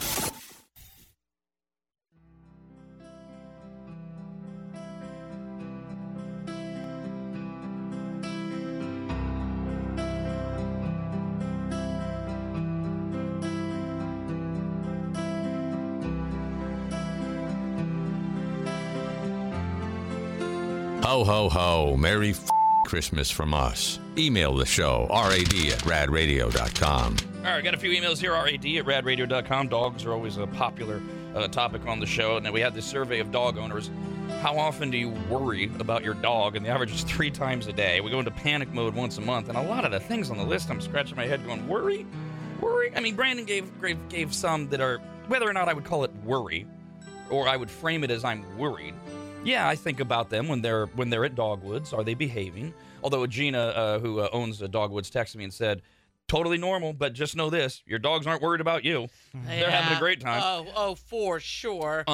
Worried. Brandon brought up another one. Whatever your time limit is, worried about. Okay, for our dogs, it's 6 hours. If we hit 6 hours alone in the house, then we don't know what we might come home to and how are they doing. But worried, not so much.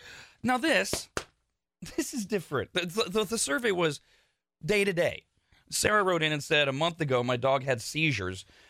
I had to sleep on the couch away from my husband anytime her breathing changed. I get anxiety and literally get sick over it. Of course. Yes, that's an actual condition. Yeah, that's a health crisis. That's totally different. Yes. Robert wrote in and said, hearing how Dawn is with her dogs, Hank, and the list that you read, I'm a single dad, and I'm not even that type of way with my son. The door is just going to blow open, and Hank, who never runs out, is going to run out. Tanya wrote in about worrying whether or not you're giving your dog a good life. Said the life you've given your dog is the only life they know. I know. They don't know there's anything else better out there. But I know there is. When I see those videos of those labs, I'm like, oh my God.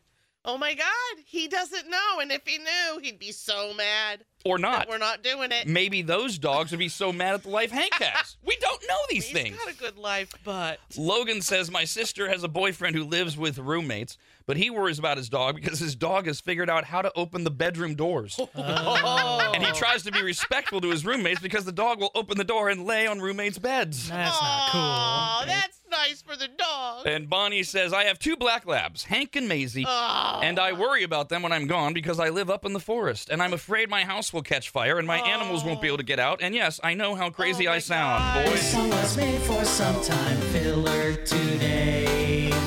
For a reoccurring segment of giveaway.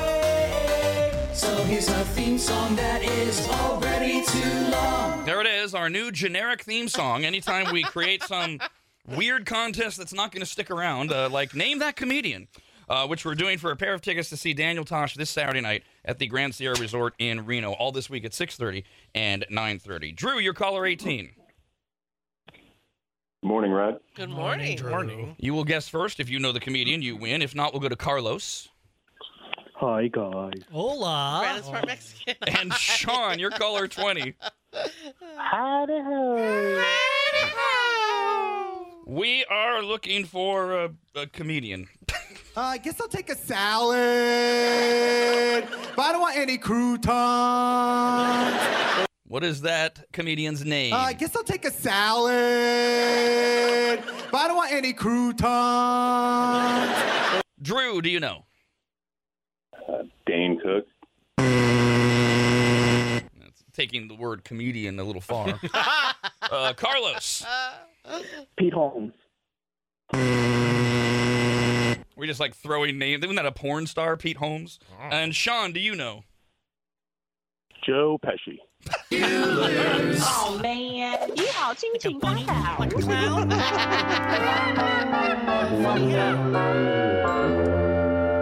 This is a guy named Brent Ernst. Yes. And his 2012 comedy album called American Comic. You a fan? Yes, I heard his stand-up a few times. He doesn't have very much out there, but man, he's hilarious. And there's certain people you don't want to wait on, all right? I'm sorry. Rich white women, if you're in here, you're the worst, okay? F you, get a job. I hate you. No, because they walk in with that face like the whole restaurant has to stop what they're doing because they married someone who accomplished something. You know, they walk in like, it's me, I'm here. Sir, excuse me, why is this table dirty? It's disgusting. Why is it dirty? Because people are still eating. Go over there and wait. I can't. I've been shopping all day and I want to order now. Okay, what can I get for you? I don't know. And they sing when they talk. That's so annoying. I guess I'll take a salad, but I don't want any croutons or lettuce. Bitch, it's a salad. I'll kick you to sleep. We'll play again tomorrow morning at 6:30 and 9:30, appropriately timed if you're watching us on RAD TV at members.radradio.com. In mere moments, I'm going to hit this button right here, and instead of seeing the sights and sounds of the commercial break, you're going to get the Dogwoods Resort K9 Cam. Oh, the big little puppy. What's coming up, Brando? I've got my dog Walter in the house, and I'll see if I can stir him up to do something that I could worry about. Very good. That's coming up right now on RAD TV. Rob, anybody, and Dawn. The Rob, anybody, and Dawn Show.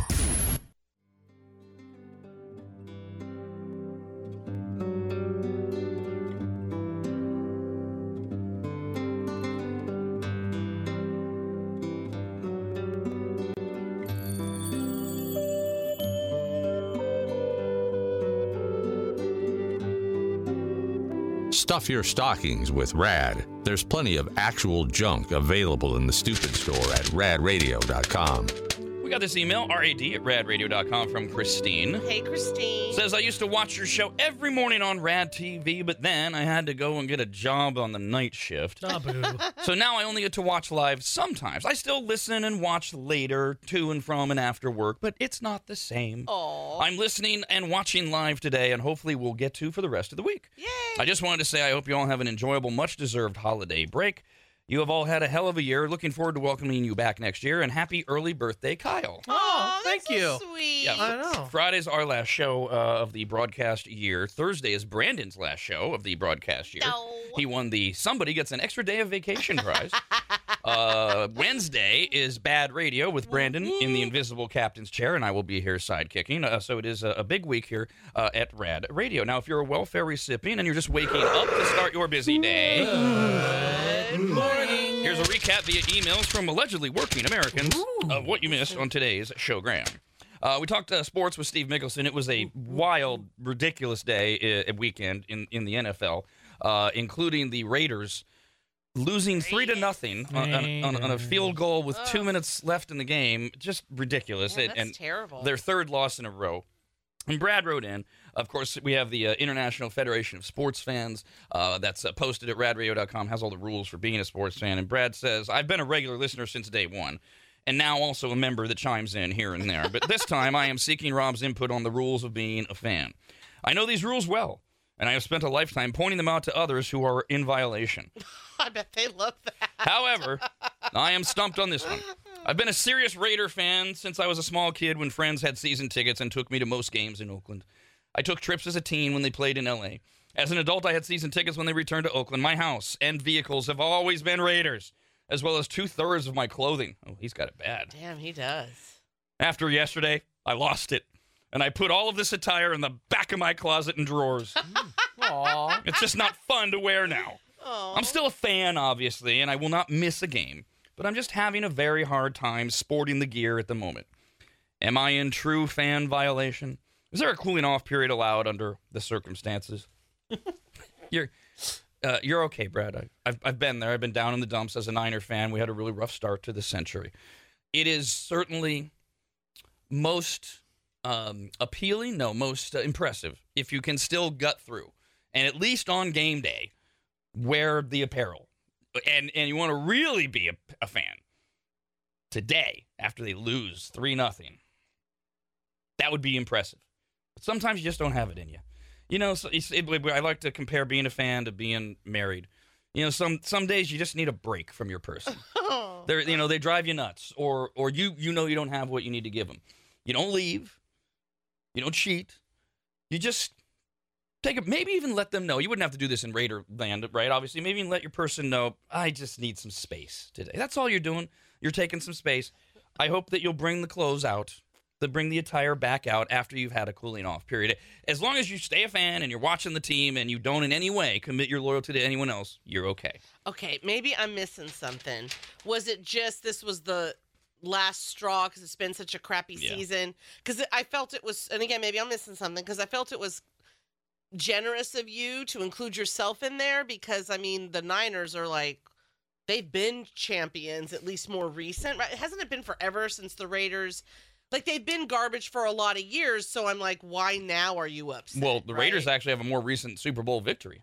The Niners have been to the Super Bowl, but they've lost. Okay, that's what I was saying. I might be missing something. The Raiders have been pretty bad for a while. They had a little glimmer of hope a couple seasons ago. That's what I mean. Like, they've been bad for so long. Why now it's at zero? It's just, you get fed up with it. You just, it's like, again, the marriage analogy. It's like your person's just in a crappy mood every day, and you come home to it, and they keep saying they're going to change, and they keep saying they're working on it, and you keep coming home to it. It's toxic, and you go, damn it. I just need a break. That kind and you put their clothes in the back of the closet. I don't know about it. Steven says, as a diehard Chargers fan, yes, I know I should take my life in the worst way. All I can say is that Raider fan and Brandon should stay positive. The Raiders have a win coming up on Thursday, right? They'll play the Chargers, whose quarterback just broke his finger on his throwing hand. So, ooh, that's good for me to remember when I'm picking my teams. Did you just man breaking his finger? Oh yeah, it's just a finger. Yeah, that's true. We can live without that. Mm-hmm. Yeah, as a quarterback though, it's kind of important. You kind of need to wrap the finger around the ball. Sure, just rub some dirt on it. Exactly. They probably have like bionic ones now. Yeah. If you watch this live on RAD TV, yes, I'm just ignoring all of that. During the commercial breaks, you get a question of the day. Email in your answers, and we read them at the end of the show. What was today's question, Brando? What is something that you look forward to doing daily that makes you happy? Myself. Oh, Jesus, William. That was the answer. Oh, my God. Allison says, as a stay-at-home mom, I love dinner time. We enjoy dinner without phones and TV. Yay! And we do the favorite part of the day as we go around and share about our day. Oh, I love that. What if your kid had a crappy day and he doesn't have a favorite? Ugh, this forced positivity drives me nuts. That's so sweet, though. My favorite part of the day was the end of it. Well, if they're a teenager, before this dinner, that was my favorite part. There you go. With 4 kids, including 3 teenagers, 13, 17, and 18. Whoa, and you're getting answers out of them. That's Having great. all of them there without phones is pure bliss to me. We started this when my oldest was 3, and ironically, the kids enjoy this too. Lies. Yeah, the kids have just perfected lying. That's all that is. Yeah, I'm guessing one of them is pulling the trick you do in high school is you hide it under the desk and you start texting. I'm guessing they're doing that at the dinner table. Mom's not catching. And they rotate it. The 3 of them just rotate who's doing it or whatever. Yeah. Then fine, put a basket out and make sure you see their phones go in it, and you hold the basket. They'll just pull out their burner. No problem. What? A burner? Jesus. Barbie says, what makes me happy when I wake up? Okay, well, that's specific, because it was any time during the day, right?